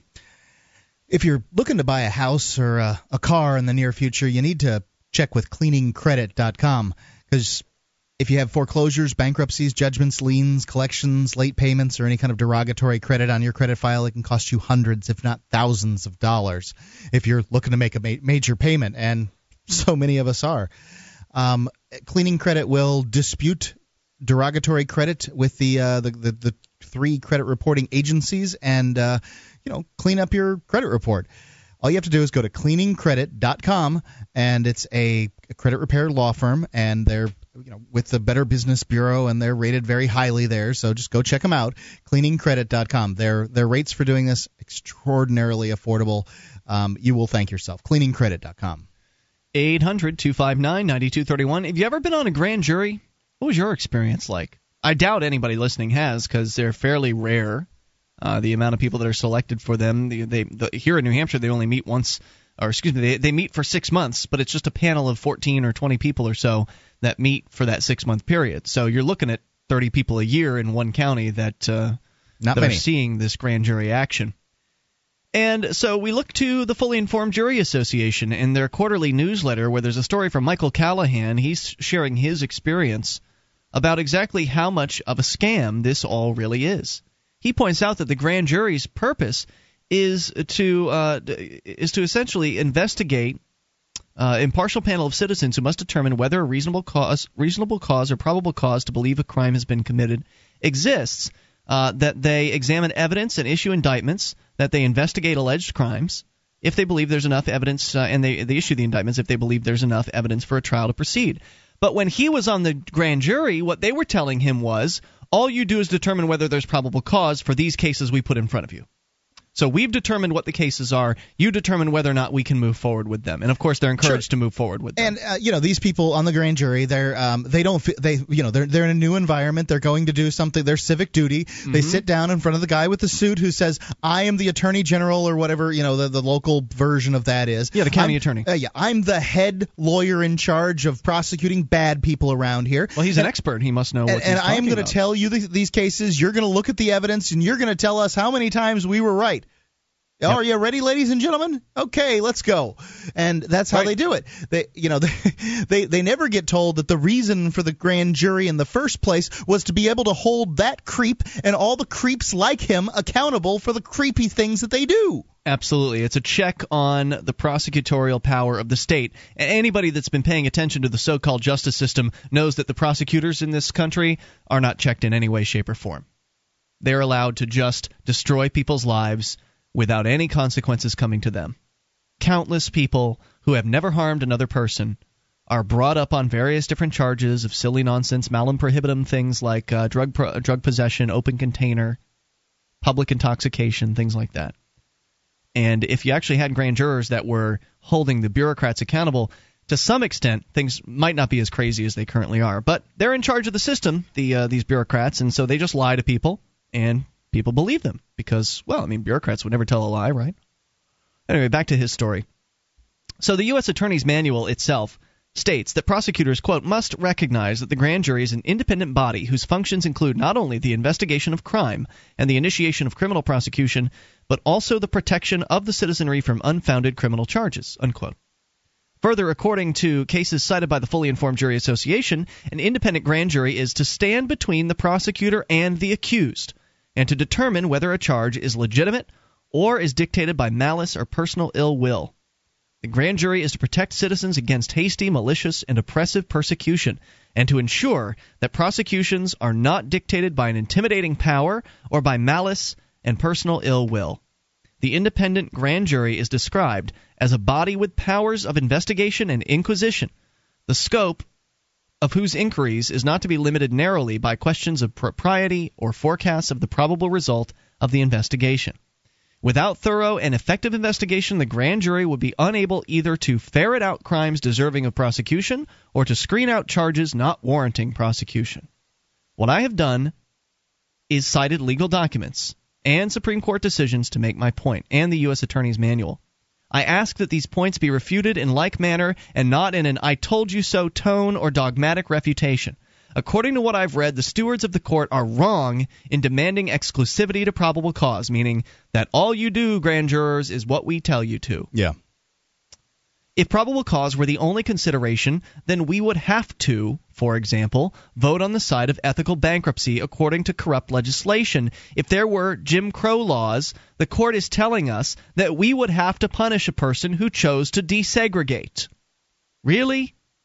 If this were before women had the right to vote, the court is obligating us to punish women who want to cast a vote. Similarly, just to add to this, they would also say that you'd have to punish those Jews for running away from the train cars in Nazi Germany, meaning you don't have the ability to make an Which is ethical nonsense. decision. It's absolutely nonsense. They're trying, as they've tried to take the jury and emasculate it, they've tried to take the grand jury and do the same to it. Yep. I mean, no real surprise No, here. it's not a surprise, but it's interesting. It's a look into the world of what this is like, because we've never heard anything about this. Honestly, right, the grand juries really are this secretive this enigma. Honestly, the lack of reason here is stunning and points to a system that has lost touch with the public it was created to serve. I don't know if it really was, but nonetheless, that's the story. Rather than punish.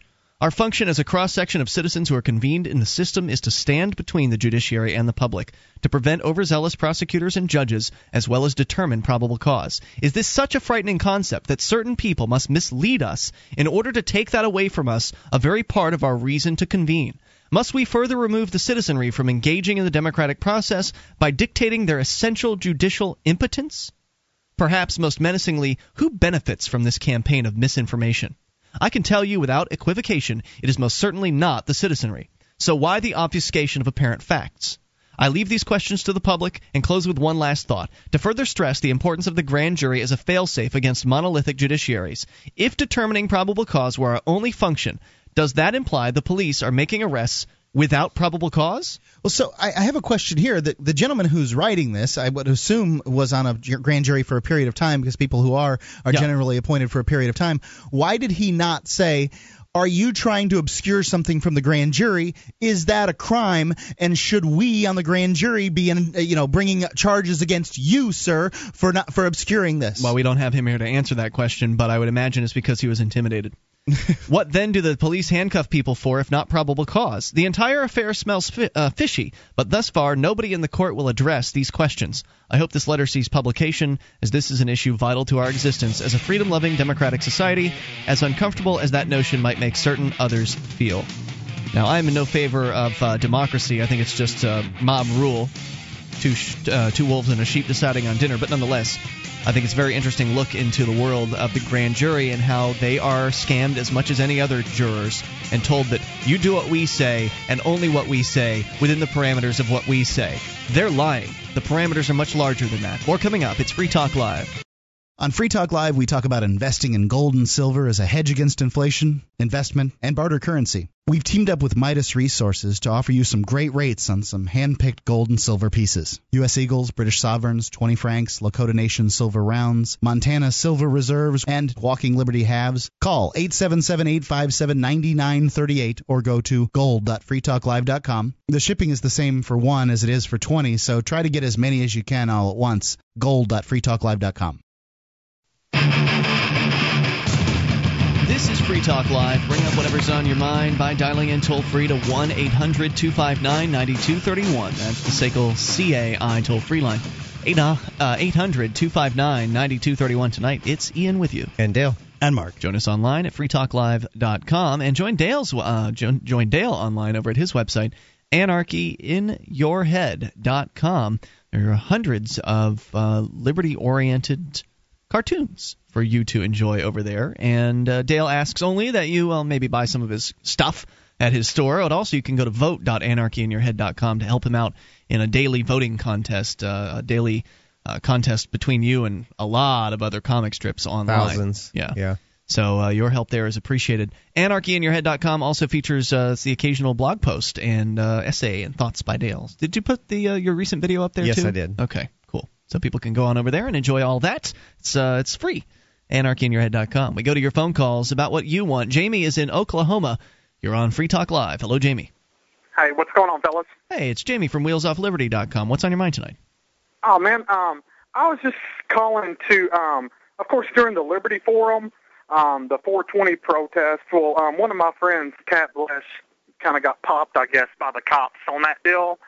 And I just wanted everybody to be aware that we have a little link for her to help cover some of her court costs to get back and forth to New Hampshire. Mm-hmm. And I don't want to, try to get anybody's money that's going to donate to Free Talk Live or anything. But if any of your listeners would like to donate the Kat's, court cost expense, we would love to have that. And we're trying to put this on for her. And I think it's a good cause for a person that's into civil disobedience to help her out once she did get popped by the cops.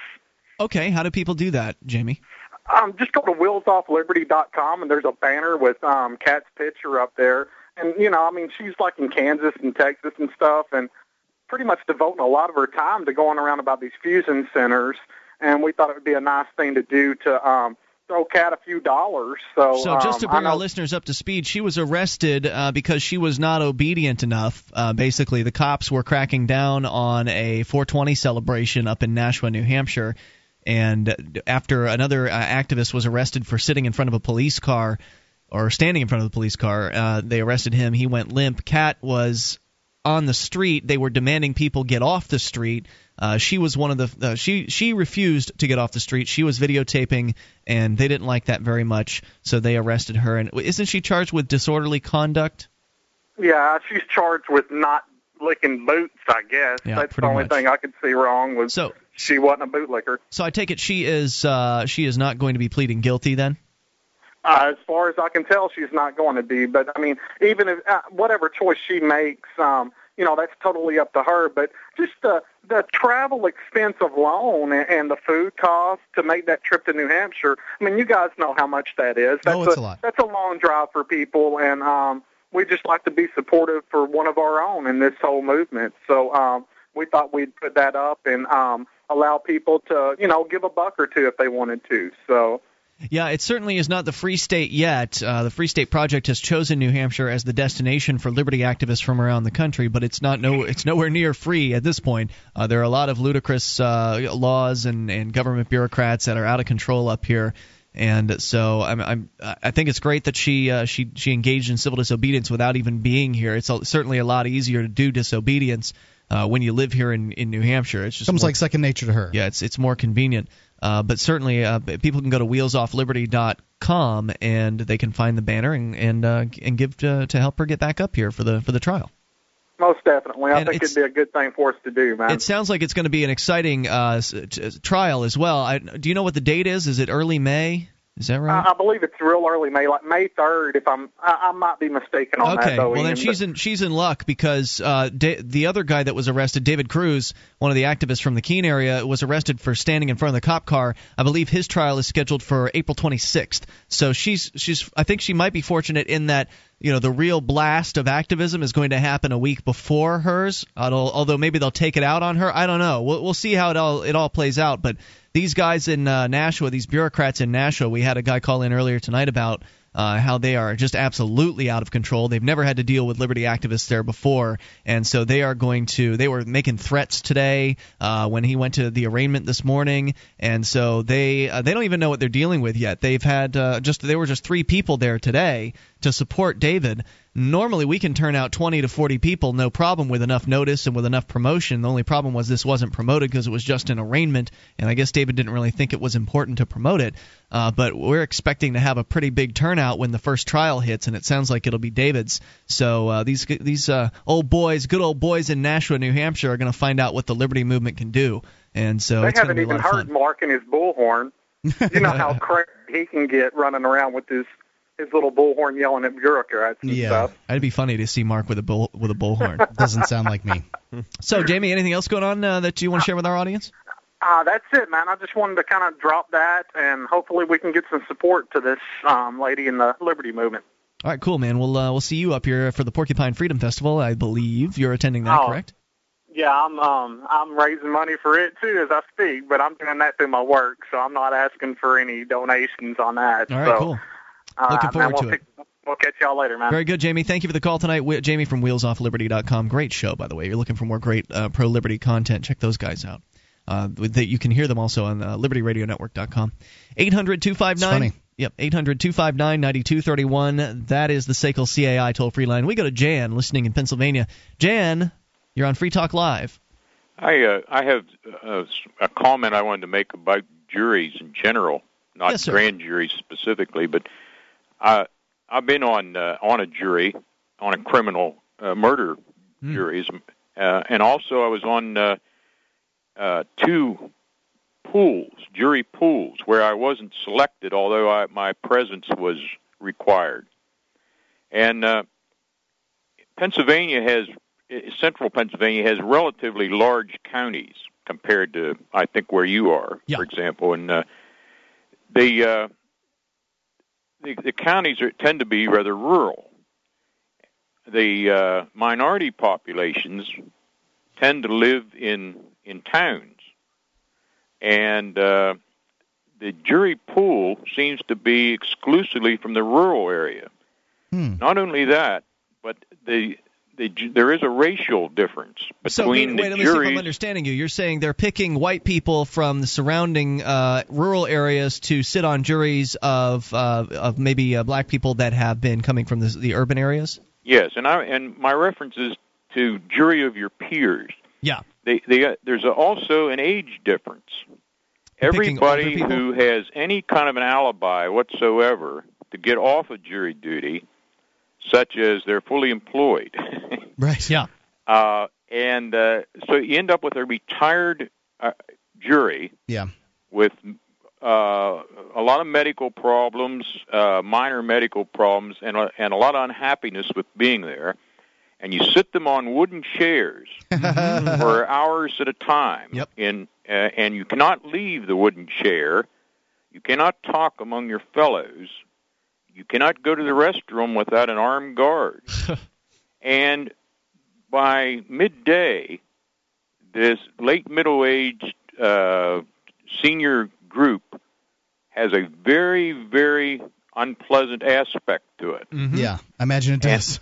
And in one case, they had 77 alleged felons and they made a presentation in such a way that the felons got to view the jury pool.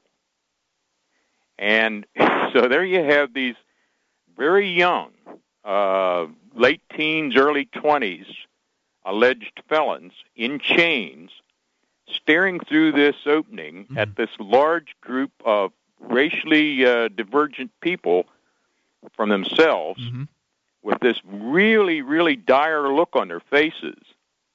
And you add to that, by the way, all of this is true, I think, in a lot of places across the country. You add to that the fact that they actually actively screen out anybody that indicates that they might understand what freedom is. So you get the elderly, the old white status, basically, is what you get. Any information that you give them that might identify you as somebody who understands freedom or understands at least some of the rights or the rules of the system, they'll throw you right the hell out on your butt. Hey, thank you for the call tonight. I appreciate hearing from you at 800-259-9231. Jury of your peers, what a joke. Have you been thinking about starting a website? I'm going to tell you about a great offer from HostGator. HostGator is a worldwide leader for web hosting, and they make it easy to get your own .com domain name. You create your very own website with their free site builder tools and templates. Use the coupon code FTL, that's FTL as in Free Talk Live, and sign up at HostGator.com to receive your first month completely free. Whether you want a personal blog or a complete e-commerce business website, let the experts at HostGator.com host you. This is Free Talk Live. Only moments remain, but enough time for your call. If you make it now to 1-800-259-9231. That's the SACL CAI toll-free line. 1-800-259-9231. Joining you tonight, it's Ian here. And Dale. And Mark. And you can join us on our website at freetalklive.com. We give you the features on the site. They are free. And they include our news updates. So you can get signed up over at news.freetalklive.com, get the latest about Free Talk Live via your email box, via Twitter, or via Facebook. You can get all three or one or two or whatever works best for you over at news.freetalklive.com. Again, news.freetalklive.com. We just heard from Jamie in Oklahoma, one of the hosts of the Wheels Off Liberty podcast. Great show. But another great show you need to know about is the School Sucks podcast, where the public school system, of course, sucking off the productive capacity of hardworking people, and whether public education succeeds or fails, spoiler alert, it fails. At providing real education to the public, the cost goes up and up year after year. There are no refunds. Oh, yeah, and it also destroys individualism and curiosity. School Sucks Podcast is a show about the end of government education. You can visit schoolsucksproject.com to learn more. That's schoolsucksproject.com as we continue here with your phone calls about what you want. Mark is in Brazil. Mark, you're on Free Talk Live. Hey, how you doing? Hey, you're on the air. Hey, I just wanted to make a couple of comments about drinking and driving. It's something I heard you guys talk about a few times on the podcast recently. I'm a little bit behind. Go for it. And I think that you make a very good point in saying that the issue is not specifically drinking and driving, but it's reckless driving, whatever is the source of the problem, whether it's drinking or listening to music or fighting in the car, whatever. I think that's a good principle.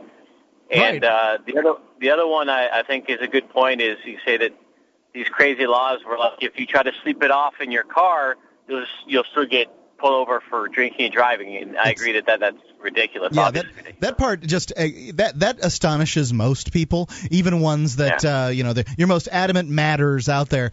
Oh, what? I mean, they can't believe that they would give somebody a ticket for drinking and driving who is actually sleeping it off in their car so that they're not drinking and driving. Yeah, but they do it. They do it all the time. The only thing I was going to say is that, and maybe I'm misinterpreting it, but I think you were talking recently about laws in Montana, or I'm not sure which state, which are a little more liberal about drinking and passengers and whatever else. And on that and a few other occasions, it's almost generated the impression that you're sort of like, oh, well, drinking and driving is not that big a deal, or oh, have a drink and that's cool. And that kind of bothered me, and I just wanted to know if that was really how you guys feel about it, or if I was just misunderstanding your attitude. I think that what you're confusing here is the act of drinking while driving or being drunk and driving. In Montana, until relatively recently, it was legal to drink a beer and drive. But would you agree that somebody who's drinking a beer isn't necessarily over or under whatever the terminology you would use over the legal intoxication limit?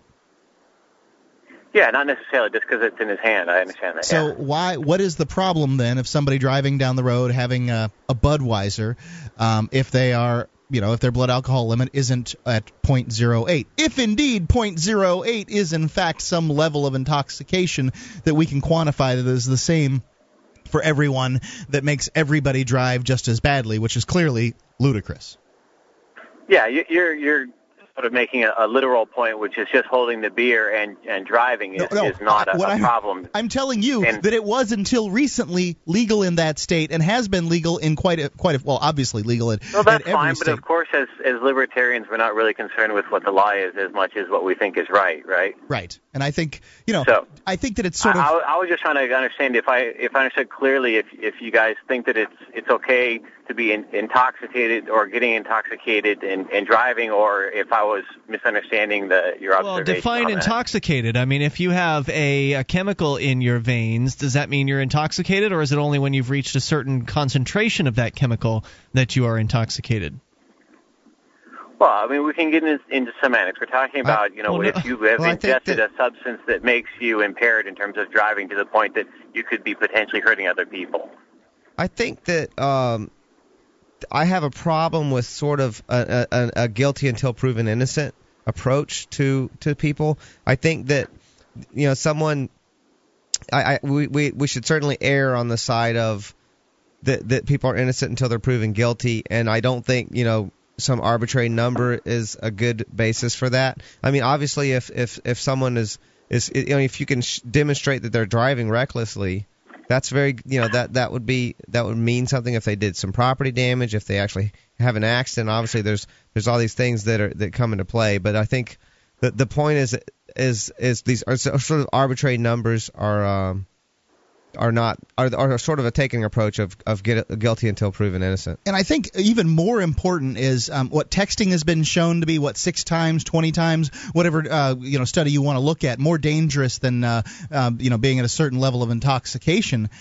So should people that that knowingly pull out their phone and text get 20 or being times? Tired. Yeah, being tired is just as bad as being drunk. So should people that are knowingly being tired and driving? Because I was recently kind of tired and driving, but I'm like, you know what? I can push through this. I'll be okay. I'll turn up the radio. I'll run down the window just a little bit, and I'll be cool, right? And I made it, and everything was fine. I didn't kill anybody, and everything was cool. But should I have gotten the $1,500 fine that the drunk drivers get?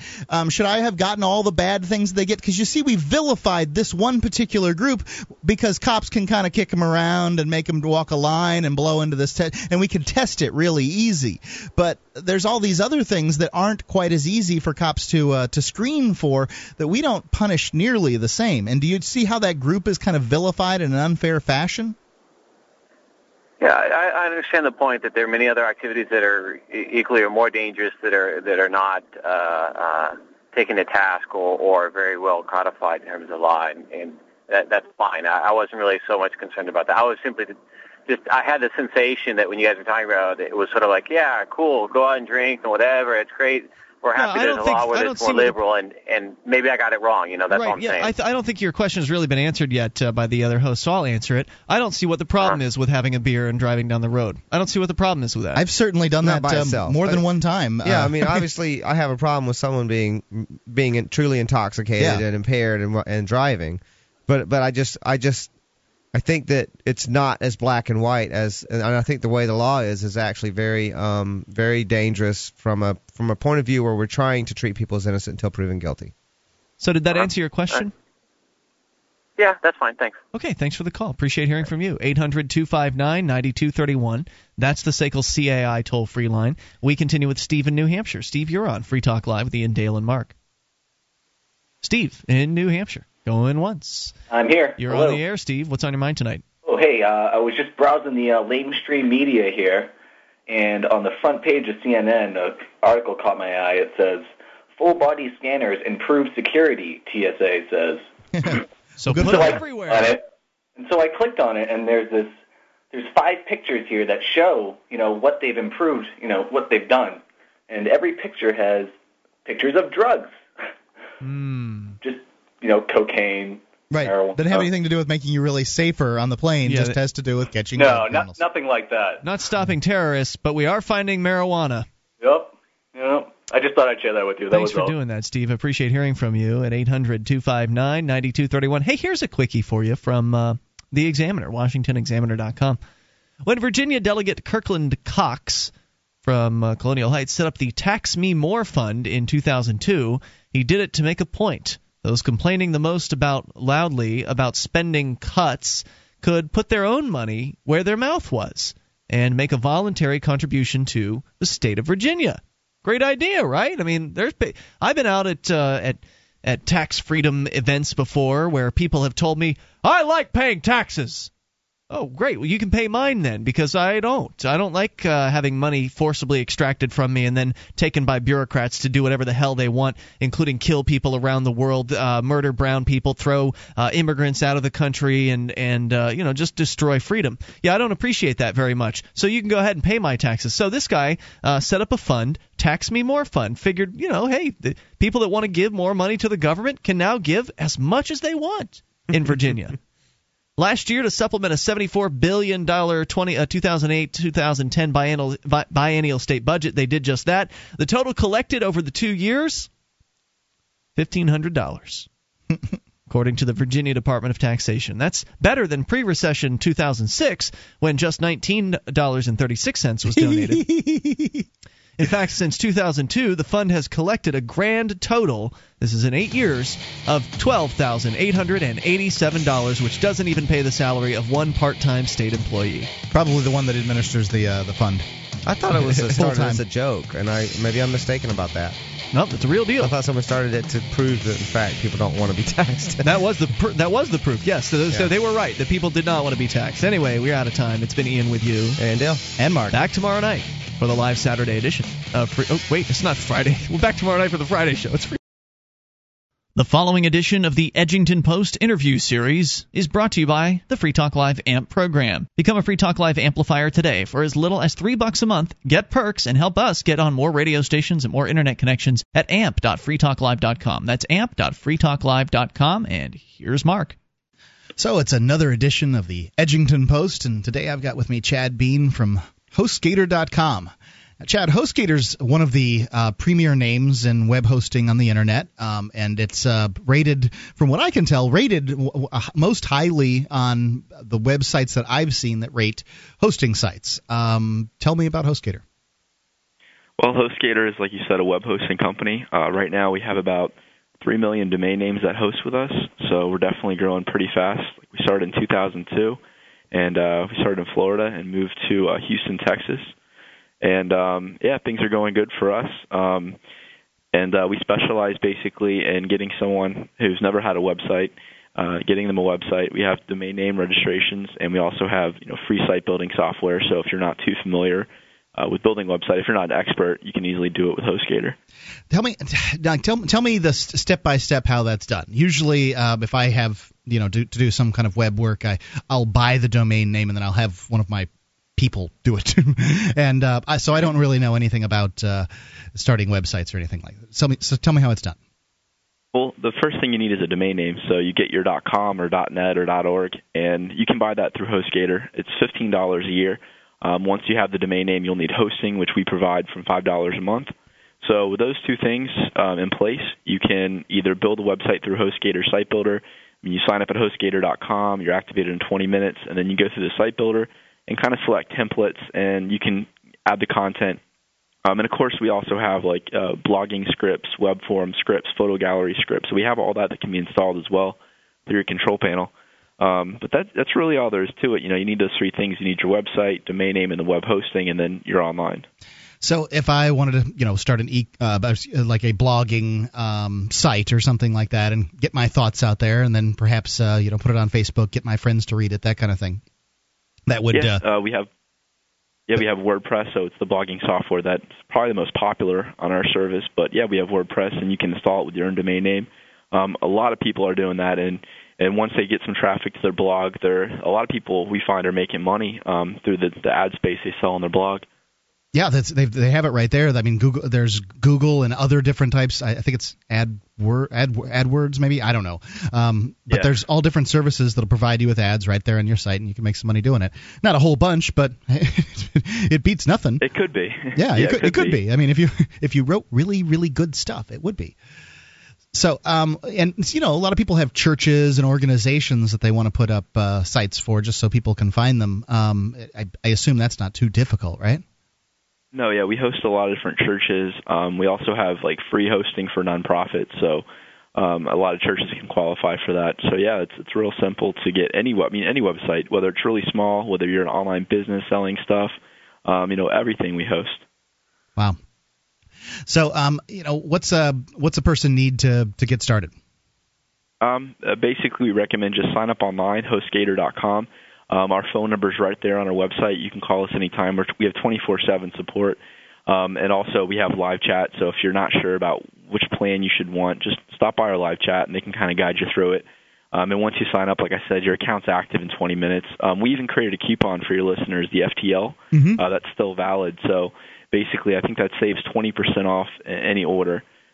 So you really could get started with less than $20 with a domain name and be working on your website today.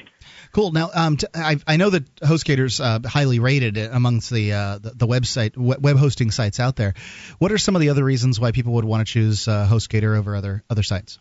Besides the fact that they support Free Talk Live, and that one of the reasons that you decided to advertise with Free Talk Live is you yourself are a libertarian. So, but besides that, what are some of the reasons? Yeah, I like your show. I like what you guys have to say, but that's just my personal views. But as far as choosing HostGator, I mean, there are a bunch of web hosting companies. A lot of companies, they're a lot smaller. So I would be wary of choosing a company. Make sure they've been in business for a while. They're not going to bail on you, and you're going to lose your website. So we've been around since 2002. That happens. But what happened? It does, unfortunately. Gonna really stink. Yeah, but really, I would say the main thing for HostGator is our 24/7 support. So you may think having a website is simple, and it really is once you have it going. But if you ever have an issue or if you ever have any questions, you can contact us. Any day, at any point in time, and all of our support's based right here in Houston. So we don't outsource any of our support. It's all here in our Houston office. Yeah. Well, it just makes it easier if there's language barriers and things like it can make that much more difficult. Not to say that I don't like hardworking folks from around the world. I'm just saying it can sometimes make it difficult. But yeah, especially when you're talking about complicated or technical issues, it can get kind of frustrating. It can. I've never personally had to deal with any of them that couldn't handle my particular issues, but I know that some people have had those situations, and I know that it's an important factor for a lot of people. But what I do, I find it so convenient, the idea that you can just make a telephone call, I'm having a problem, and then you have service, because that's with so many products you just don't have that. You might be able to send an email, and I just don't want to send emails. I'm not an email kind of guy. That doesn't float my boat. I want to pick up a telephone and talk to somebody who's real. Sure. Yep. Well, thanks a lot for advertising on Free Talk Live and in providing the service that you are to people out there on the internet. And what else would you like to tell people about HostGator? Basically, like I said, sign up today and get started. It's really that simple. Don't be intimidated by building a website, and don't think that you have to have tons of money to do it. From $5 a month, you can have a website, whether it's for an existing business or whether you want to start a new business or just start a blog. It's really that simple. So I think if you signed up, you'd see how easy it is. And just go to HostGator.com and use code FTL. Yep, still valid. Well, thanks for having me on, Mark. Thanks, Chad. Attention, all active duty members and veterans of the U.S. military. Your proud service to your country entitles you with the right to participate in special VA loan programs with benefits not available to the general public, like the ability to purchase a new home with no down payment or mortgage insurance, or refi with cash out, up to 100% of your present home equity with less strict credit criteria. You are entitled to these benefits. Review them online at varadio.com. This is Tim Lewis from iFreedom Direct and a veteran of Operation Iraqi Freedom. I want you to know that as a member or veteran of the United States military, you've earned special rights and privileges. On your feet! And get the details at varadio.com. iFreedom Direct Corporation is a private lender approved by the VA and licensed in most states. In certain states, certain restrictions and limitations apply. For a current list of licenses, disclosures, and all benefits, go to varadio.com. varadio.com.